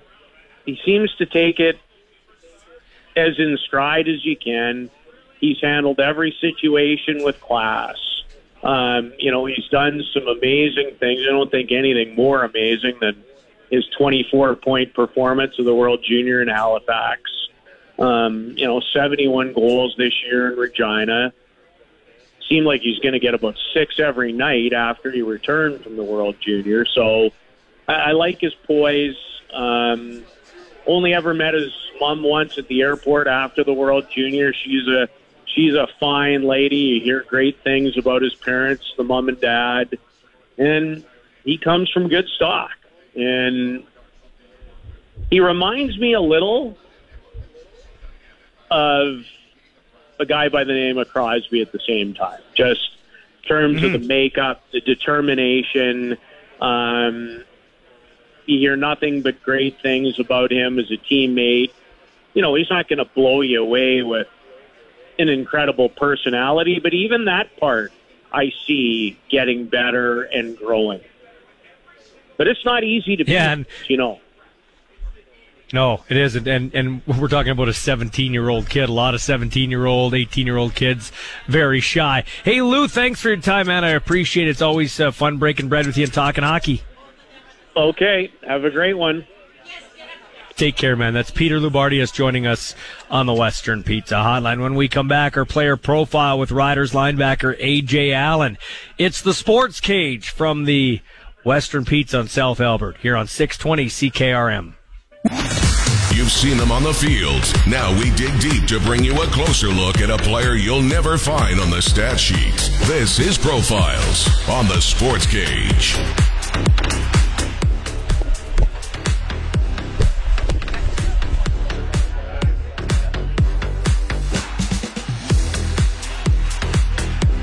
Back here to the Western Pizza, South Albert. Michael Ball here. I had my headset off because I'm trying to watch the Sportsnet coverage with Connor Bedard as he was picked first overall by the Chicago Blackhawks. And it's time now to talk to A.J. Allen, linebacker of your Saskatchewan Roughriders, in our Profiles feature. A.J., thanks for taking time out of your bye week. I appreciate it.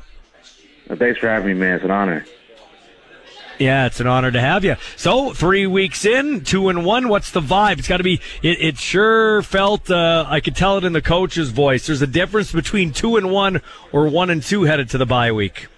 Oh, there's a huge difference, man. The weight lifted off your shoulders by going in there with a win is undescribable, to say the least. The vibe is excited. I like this team, man. We're focused. We're driven. We're motivated, and we have that goal in mind at all times. So the vibe is great, and it feels real good to be 2-1. Why is the vibe different this year, do you think? I don't know. It just seems like more people have bought in, and is it because AJ there's not as much pressure maybe with the Grey Cup being here? It's possible, It's possible. It's just, I don't know. It seems like everyone's playing, having a lot of fun, just leaning on our teammates. And, again, in the results, like you just said, it seems to be working so far. So, yeah, it's always good when you win. People buy in when there's winning football for sure. 100%. Yeah, when it actually works in the field. So talk to me. How is it different for you? Is the game slowed down for you? Getting some more snaps on defense? And, we've had some injuries. You've had to step in and have done a pretty good job. For sure. Yeah, the game has definitely slowed down. The coaches are trusting me a little bit more, just getting me in there when they see fit. And it's also great because my teammates trust me too. So, a combination of both those things, it definitely helps slow the game down and just play football instead of thinking too much. You know what I'm saying? How are you health-wise? This team has really been nicked up, but how about number 32? How are you doing? Health-wise, I'm doing incredible, man. I had a great off-season with my trainer. His name's Alex Chaffs. He got me real good, man. He got me right. I feel I survived training camp with no injuries, and going into week 3, I'm feeling great. I'm not gonna lie to you, man. I feel ready for this grueling season. So how did the off-season training change for you? What did you do differently? It was just more dedicated to it. It was more, after the season, I knew what to expect in terms of how a CFL football season looks like all of it. I knew how to prepare. I knew what it looked like. You just had more information, right? So I was able to kind of create a training plan, a diet plan, and a conditioning plan in order to work on what I needed to work on, those weak spots and things like that. So I was able to work on those, and just again, you go through it and you're like, okay, I make notes. I need to work on this. I need to work on this. I need to work on that. And that's how I feel like me and him kind of built this program and got it working. So AJ Allen, what are you doing for the bye week? I'm chilling, man. I'm still in Regina. I'm chilling with my girlfriend and just resting, man, just relaxing, just trying not to do too much. Because again, like I'm saying, it's a long season, so just trying to relax and enjoy the moments when you can, Okay, so what do you do to relax? It's okay to it's one thing to say you're relaxing. So what, do you go for walks? Do you go for movies? Do you cook dinner? This is called profiles. Take us underneath the helmet. What do you like to do? I like to watch Netflix. I like to go for walks, go for drives. I love to watch movies. I need to go watch the new Transformers and the new Flash. Those are on the menu this week. I like to get massages. I like to sometimes work out, but again, it's a bye week, so I'm trying to relax with that. I do like to play basketball, but I can't do that either. I like to play video games. Love to listen to music. And so what's your video game? What's your video game of choice? My video game of choice. I have two. One of them's Call of Duty, and the other one is Madden. Fun fact: I'm the best Madden player on the Saskatchewan Roughriders. I make no one wants to play me anymore, and I make a substantial amount of money sometimes because some people love to bet. And it's who's challenged you? Last year, no one's challenged me this year because the word got around. But last year, victims included Gary Johnson. 2 years ago, victims included Luchez Purifoy. I'm not the one. Do not mess with me. I'm nice on the sticks. I'm the best offensive coordinator in the game and the best defensive coordinator in the game. Are you the dude? I think I had a conversation with you at training camp. Aren't you the guy that uses my Chargers? I am the guy that uses your Chargers. Correct. Yes, sir. Yeah, because aren't you like a Vikings fan, but you use the Chargers? I'm a Titans fan. Titans fan, but you use the Chargers. Yeah, I love them. Yes. Yeah. Herbert's a great player in that game, right? Mm-hmm. Oh, he's elite. He's elite for sure. Him, Mike Williams, Keenan Allen, Josh Palmer, again, being from Saga, so got to put him in the game. Austin Eckler. Khalil Mack is one of my favorites. Joey Bosa, Derwin James. They had J.C. Jackson, Asante Samuel. That team is spectacular. That roster is built perfectly. They just need to start winning. Wow. Yeah, they can't win in real football, but as long as you can make them win in the video game world, that's awesome. What kind of music you like to listen to before you get out on the football field? Before the football field, it depends. Personally, before a game, I'm not a guy that needs to get amped up. I'm a guy that needs to calm down and just relax and try to get out of my own head, because I'm a guy that I know the game, and when I start to think too much, I'll start to play slow instead of play fast. So depending on the timing, like 3 to 2 hours before the game, I'll listen to Afro beats or Jamaican music, and then around an hour, 45 minutes before, I'll start to rev back up and listen to some rap, some hip hop, some things of that nature. Just start to get in the in an aggressive mode. Hey, AJ, we'll wrap this up quickly here, but who's your roommate on the road? My roommate on the road has switched, but it was Albert Awachi, and it is now rookie sensation Matt Dean. Okay, so you get say of the room, right? Like you get first dibs on the bed and everything? Oh, 100. Well, except when Awachi is, because no one's talking to that dude. He's, second. Okay, so do you get the bed? Do you get the bed closest to the washroom or the one closest to the fan, or how does that work? I go closer to the window for a view. That's usually what I go to. If there is no view, then I will go closer to the washroom. It's strategic, you know what I'm saying? I'm trying to play chess, not checkers.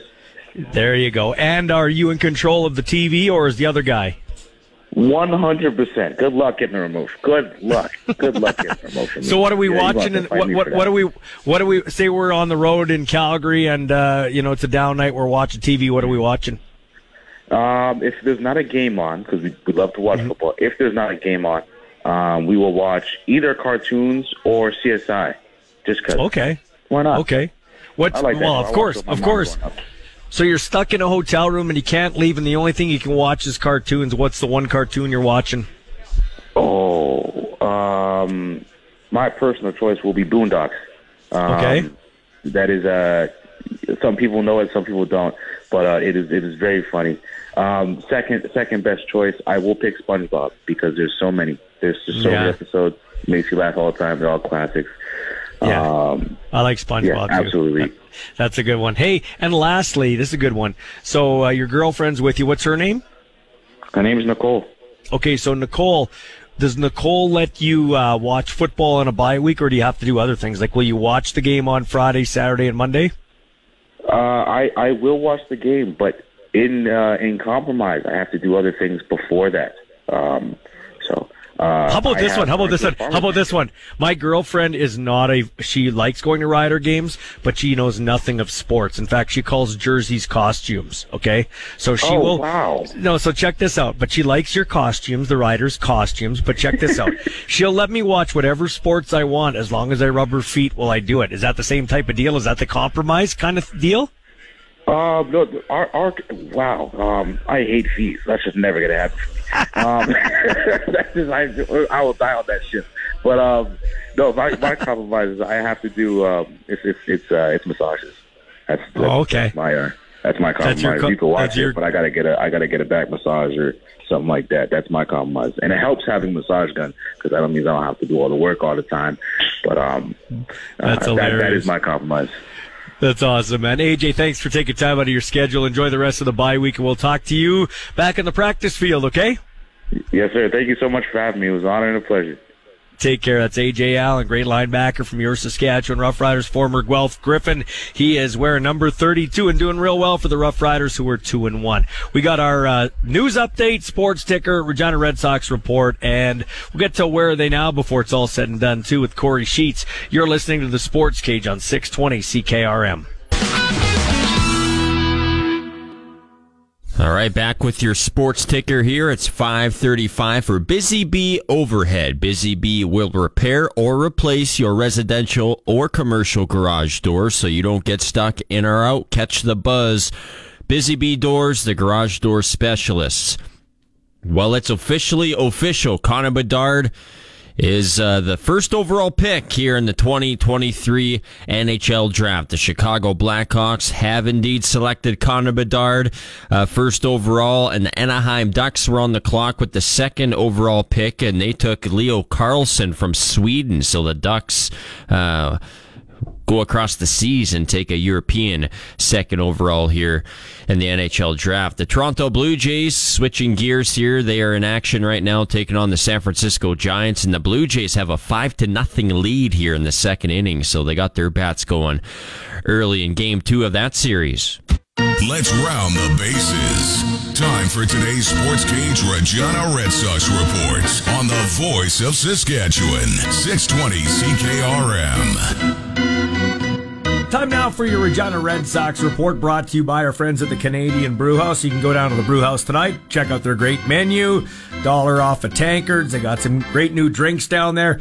And you can watch the NHL draft or CFL football, which fires up Friday. Ottawa and Edmonton. Last night, the Red Sox split their double dip with the Medicine Hat Mavericks over there at Curry Field, winning 4-2 in Game 1, losing in Game 2, 2-1. And last night's player of the double dip was Daniel Crabtree. Pitched all 7 innings of Game 1 with 2 strikeouts, 2 runs, and 3 walks to go along with 5 hits. So congratulations to Daniel. Also want to remind you of the Big Apple raffle that the Red Sox put on. You can win a trip for 4 to New York City. The prize pack valued at $16,800. If you'd like to get a ticket, you can email Sharon Clark at sclark with an E at reginaredsox.ca or call 306-721-0666. $20 a ticket to win a trip for 4 to New York City. The Big Apple raffle, great fundraiser for the Regina Red Sox.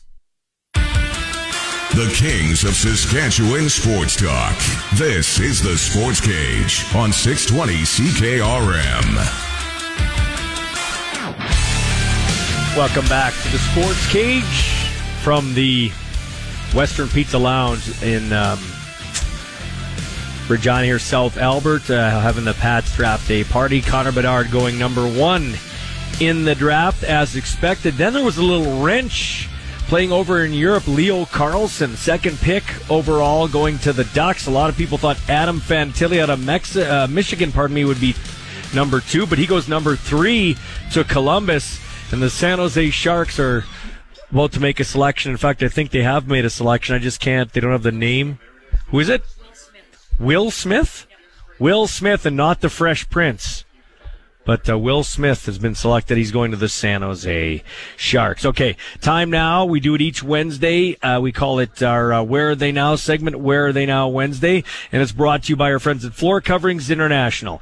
Need new flooring? Let Floor Coverings International bring their mobile showroom to you. Visit their website for your free consultation. This is a conversation Glen Suitor had with Saskatchewan Roughriders running back Kory Sheets as we celebrate the 10th anniversary of that 2013 Grey Cup. They're the names we speak with reverence or scream out loud. The names that help define us, inspire us, and build the game that we all love. Each Wednesday on the Sports Cage, we flash to the past with a legend to see if there is indeed life beyond the scoreboard. This is Where Are They Now? Welcome to Where Are They Now, where this season we're going to celebrate the championship run, the 2013 version of the Saskatchewan Roughriders, who won their championship against Hamilton at home with that type of pressure. And we are honored now to have on the phone line with us from Tampa, Florida, the MVP of the Grey Cup game, one of the stars that has played in the Canadian Football League, Kory Sheets. Tail back in 2013 that threw up some massive numbers. Kory, welcome to the show. Hey, how y'all doing? We're doing great. Let's start, and thank you for joining us on this so we can go down memory lane here and look back at the 2013 run. And let's first start with, heading into that season and how that team sort of became the championship team, because that is a journey, as you know, that it takes a lot of it's a lot of moving parts and takes a lot of effort to get there. So tell us how that team grew together. Honestly, it all started in camp, and I know that's cliche to say, but it all started in camp when you looked around and it was competition at every position. Mm-hmm. And that made practices a lot more difficult just because you knew that every rep counted and every rep had to be at your best or you was going to look bad on film. So it really just started in camp, and we all bonded over that. And we had not a joke, but we was talking in the locker rooms about how this was not the camp to be hurt at, because if you was hurt, somebody was going to be right behind you taking the next spot, and you probably wouldn't get it back. So that was in a lot of guys' minds, that you had to compete and be the best at all times. So you guys felt like in training camp, you guys felt like that year you had the talent and the team to take a run. You felt it that early? Yes. I know for myself, just looking around, still being new in the CFL, just watching guys that played on other teams, like you knew the talent that was around you. And it was just like, if we could all stay healthy and come together and play as one, the sky's is the limit for that team. You put up some great numbers in high school, like great numbers at Purdue, big university, NFL. Tell me about your experience in the Canadian Football League and the talent that the Canadian Football League has, and maybe is it fair to say that even sometimes Canadians can, I guess, overlook the talent that is in Canada? And football is just not one of those sports where one guy can go out there and just control the game just because there's three different facets of the game. With football, I mean, offense, defense, and special teams. Mm-hmm. I forgot the question. Yeah, no, I'm just wondering, because you said there was so much talent in that locker room that I think sometimes we take for granted. Sometimes Canadians take for granted that there is great talent in Canadian football. It's really not necessarily second best. It's just different and different rules and things like that. Yeah, it's a different game, and some people that might be great athletes in the NFL might come to the CFL and not prosper. It just all depends if your game translates to the CFL game. And fortunately for me, my game translated very well. Yes, it did. Kory, how about the experience of sort of arriving in Saskatchewan in this football crazy province and the experience of playing here? When I first got there, you flying in and you look and you can see the entire city out of your window, and it's not really that big. You kind of get depressed and like, oh man, what I got myself into. Yeah. But it welcomed me, and I look at it as one of my second homes. Yeah, and you're always welcome back. By the way, I'll just say that on behalf of all the people of Saskatchewan. Anytime you want to come back, you're welcome. So take me on that 11-7 regular season run. Kory Chamberlain's your head coach. First of all, tell me about him and what it was like to play for Kory. It was fun playing for him. I never played for a coach that was a player's coach, into the fact of where he would sit in the locker room with the guys. He would be in the bench, and he would be one of those coaches that played around with you, but when it was time to get serious, he let you know that he was serious, and you knew that it was time for the games to stop and to get down to business. And it was fun playing for Coach Chamberlain. Yeah, he's one of my favorite coaches. Is that right? Yeah. Yes.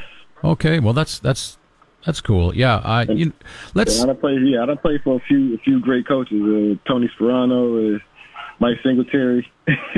Well, hang on now. I gotta ask one. I'm going to deviate from the 2013 season for just a second and ask you about playing for Mike Singletary. What was that like? Oh man, we in the NFL we had 2 days and sometimes 3 days playing with Coach Singletary, but it was fun. Coming straight out of college, it wasn't no difference from college, but the guys that was there, it was a shocker for them.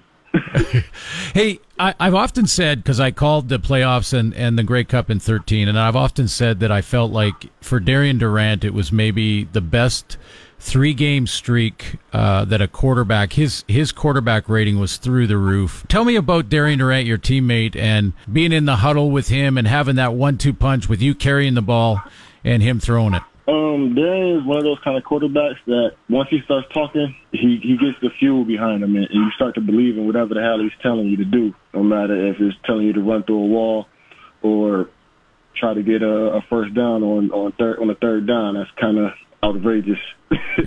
Yeah, but he's a great quarterback and a great guy, man. I love that guy to death. Yeah. So where does it rank? I mean, I just went through your resume a second ago with the great high school numbers. What, like you had like 3,000 yards or something, and almost 50 touchdowns, and then Purdue and the NFL and all of that. Where does the 2013, when you look at that ring, that Grey Cup ring, where does that rank in your football journey? Oh, that's number one. I mean, anytime you win a championship, you got to go up there with the top. And seeing as that's the highest level championship I've won, and then seeing that I was the MVP of that game, it's literally number one.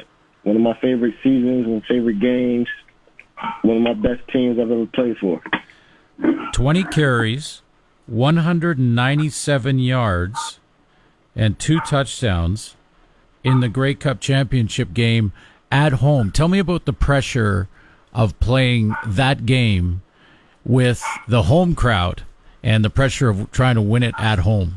Honestly, it wasn't too much pressure that game. It kind of felt like once we got there, we knew we were going to win. It was just by how much and who was going to do the scoring.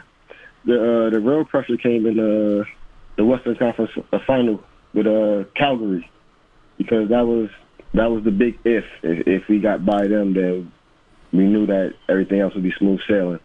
So, and then we lost early in the year to them. So it was in our schedule, that was the big game for us.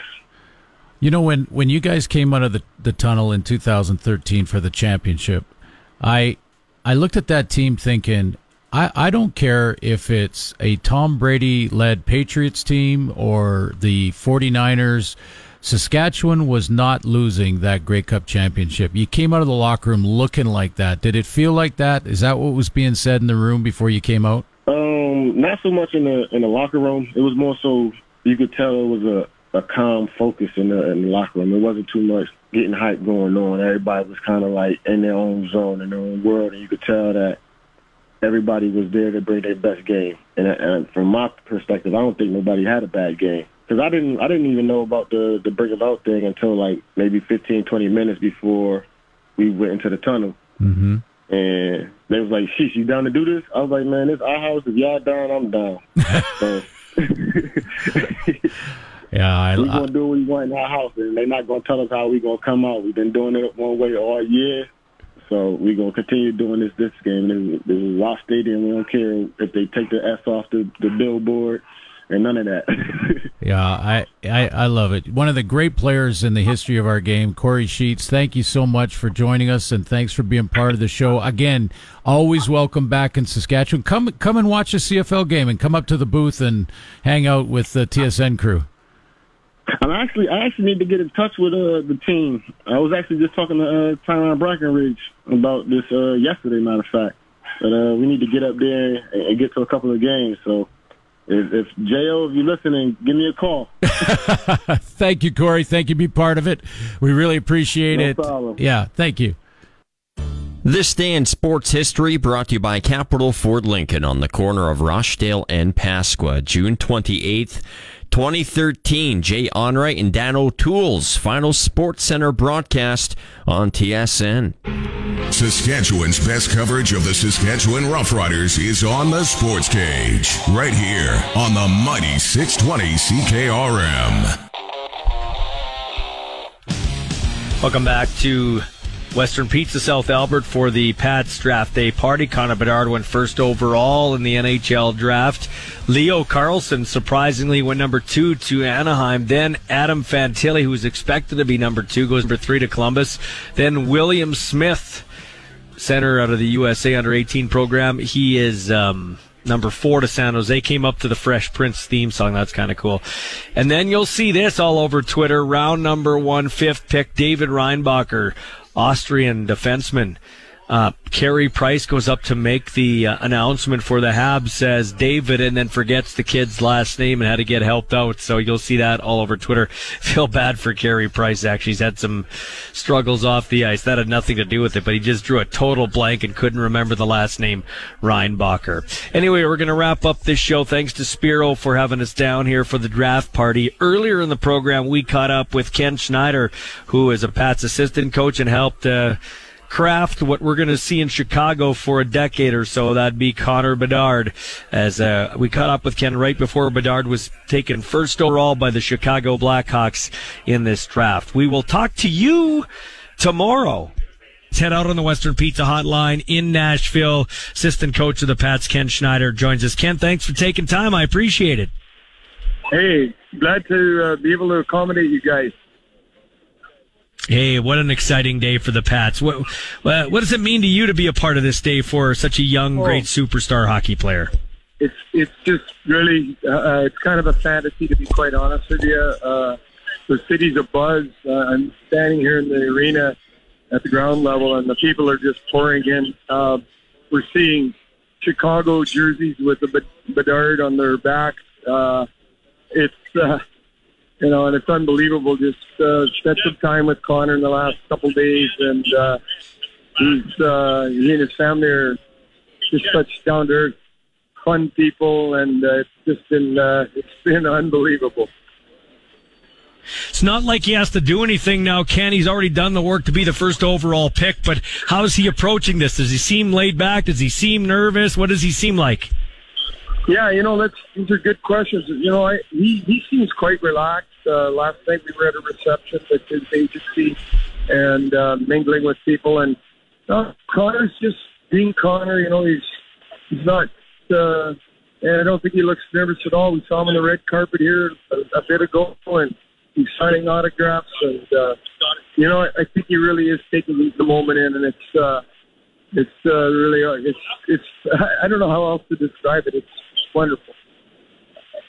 It's funny because you've been around the block in hockey. You've seen everything at all levels, man. And you sound, and don't take this the wrong way, you sound overwhelmed or jubilant or, like a kid in the candy store. It's amazing. It's amazing that a 17, 18-year-old guy can handle the pressure that he's handled for probably as long as he can remember. And we're not talking about a guy that's like, from the ages of 21 to 26. We're talking like from the age of 9 or 10 to right now.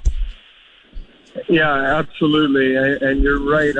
I do feel like a kid in the candy store. When you spend your lifetime in hockey and to have this opportunity, it's unbelievable. And Connor, like you said, has been doing this for a long time. There's always a lot of focus and attention on him. And at the same time, although he's always accommodating, he is still shy, reserved, isn't looking to be in the limelight. But of course, with media and so on, there comes that responsibility. He takes it seriously, and he just does a really great job. We're really proud of him. We're proud that we can say he's a Regina Pat. Yeah.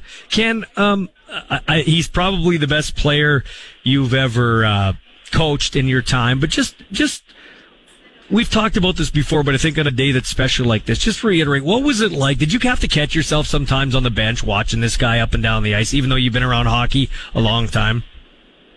Well, John and I, over the course of the last couple of years, and Brad have had some moments where we look at each other and we, for just a split second, you're not a coach, you're a fan, and it's. He's just dazzled us for 2 years. I've never been involved with a player of this caliber and this magnitude. And the person, just for him to be where he is in the spotlight that he's in, to sort of maintain his modesty and his humility is exceptional. I think it's kind of interesting, too, Ken. The last time this happened to the Pats was 1980 when Doug Wickenheiser, the local guy, the Pat royalty, went to the Montreal Canadiens, another revered hockey market, maybe the most revered hockey market, original six team. How important is it that Connor Bedard, do you think, goes to an original six hockey team like the Chicago Blackhawks instead of and no disrespect to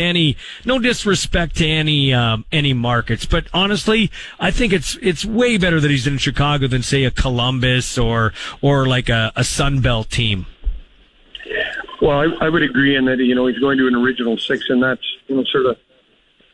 these programs, organizations have been around for a long, long time, and so they're deeply rooted, deeply connected to their communities, and you can just see it here at the arena tonight how they're embracing, the Chicago people are really embracing what's to come here in the next half hour, and I think it's fantastic, and Connor will do what Connor does. He's going to take it to new heights, and I know he's looking forward to the challenge, and it will be a challenge. There's no question about that. But if anyone's up to the task, it would be Connor.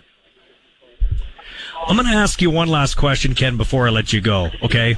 Sure. I will ask Bob Stauffer from the Oilers radio network yesterday. He figures Bedard can score 35 goals in his first year. Farhan Lalji thinks he'll be a goal scorer. I just had him on from TSN. How do you think his game translates right away year one to the NHL? Yeah, I think it would translate into that. I think it's anywhere from 25 to 35 goals. And, you know, at the end of the day, we could be way out to lunch at all of this. You know, they just picked up Taylor Hall and Polino, some veteran players. And my guess is they're going to surround him with some veteran people that can play, and he can get the puck too, and they can get the puck to him. So, I don't think it's a stretch. And any time people have ever sort of doubted or questioned where Connor, what height he could get to, he's always broken the barrier. So I just think that he'll just continue to do that. Ken, enjoy the evening, man. I hope it's a great night all the way around for you, for the Pats personnel, and of course we know it'll be a great night for Connor Bedard. Take care, my friend. Yeah, thanks a lot, Michael. Take care, Pat fans, and we look forward to seeing you this fall. Today's SportsCage has come to a close. Miss a segment? Download or stream the podcast now at sportscage.ca. Get your sports straight from the source. 620 CKRM.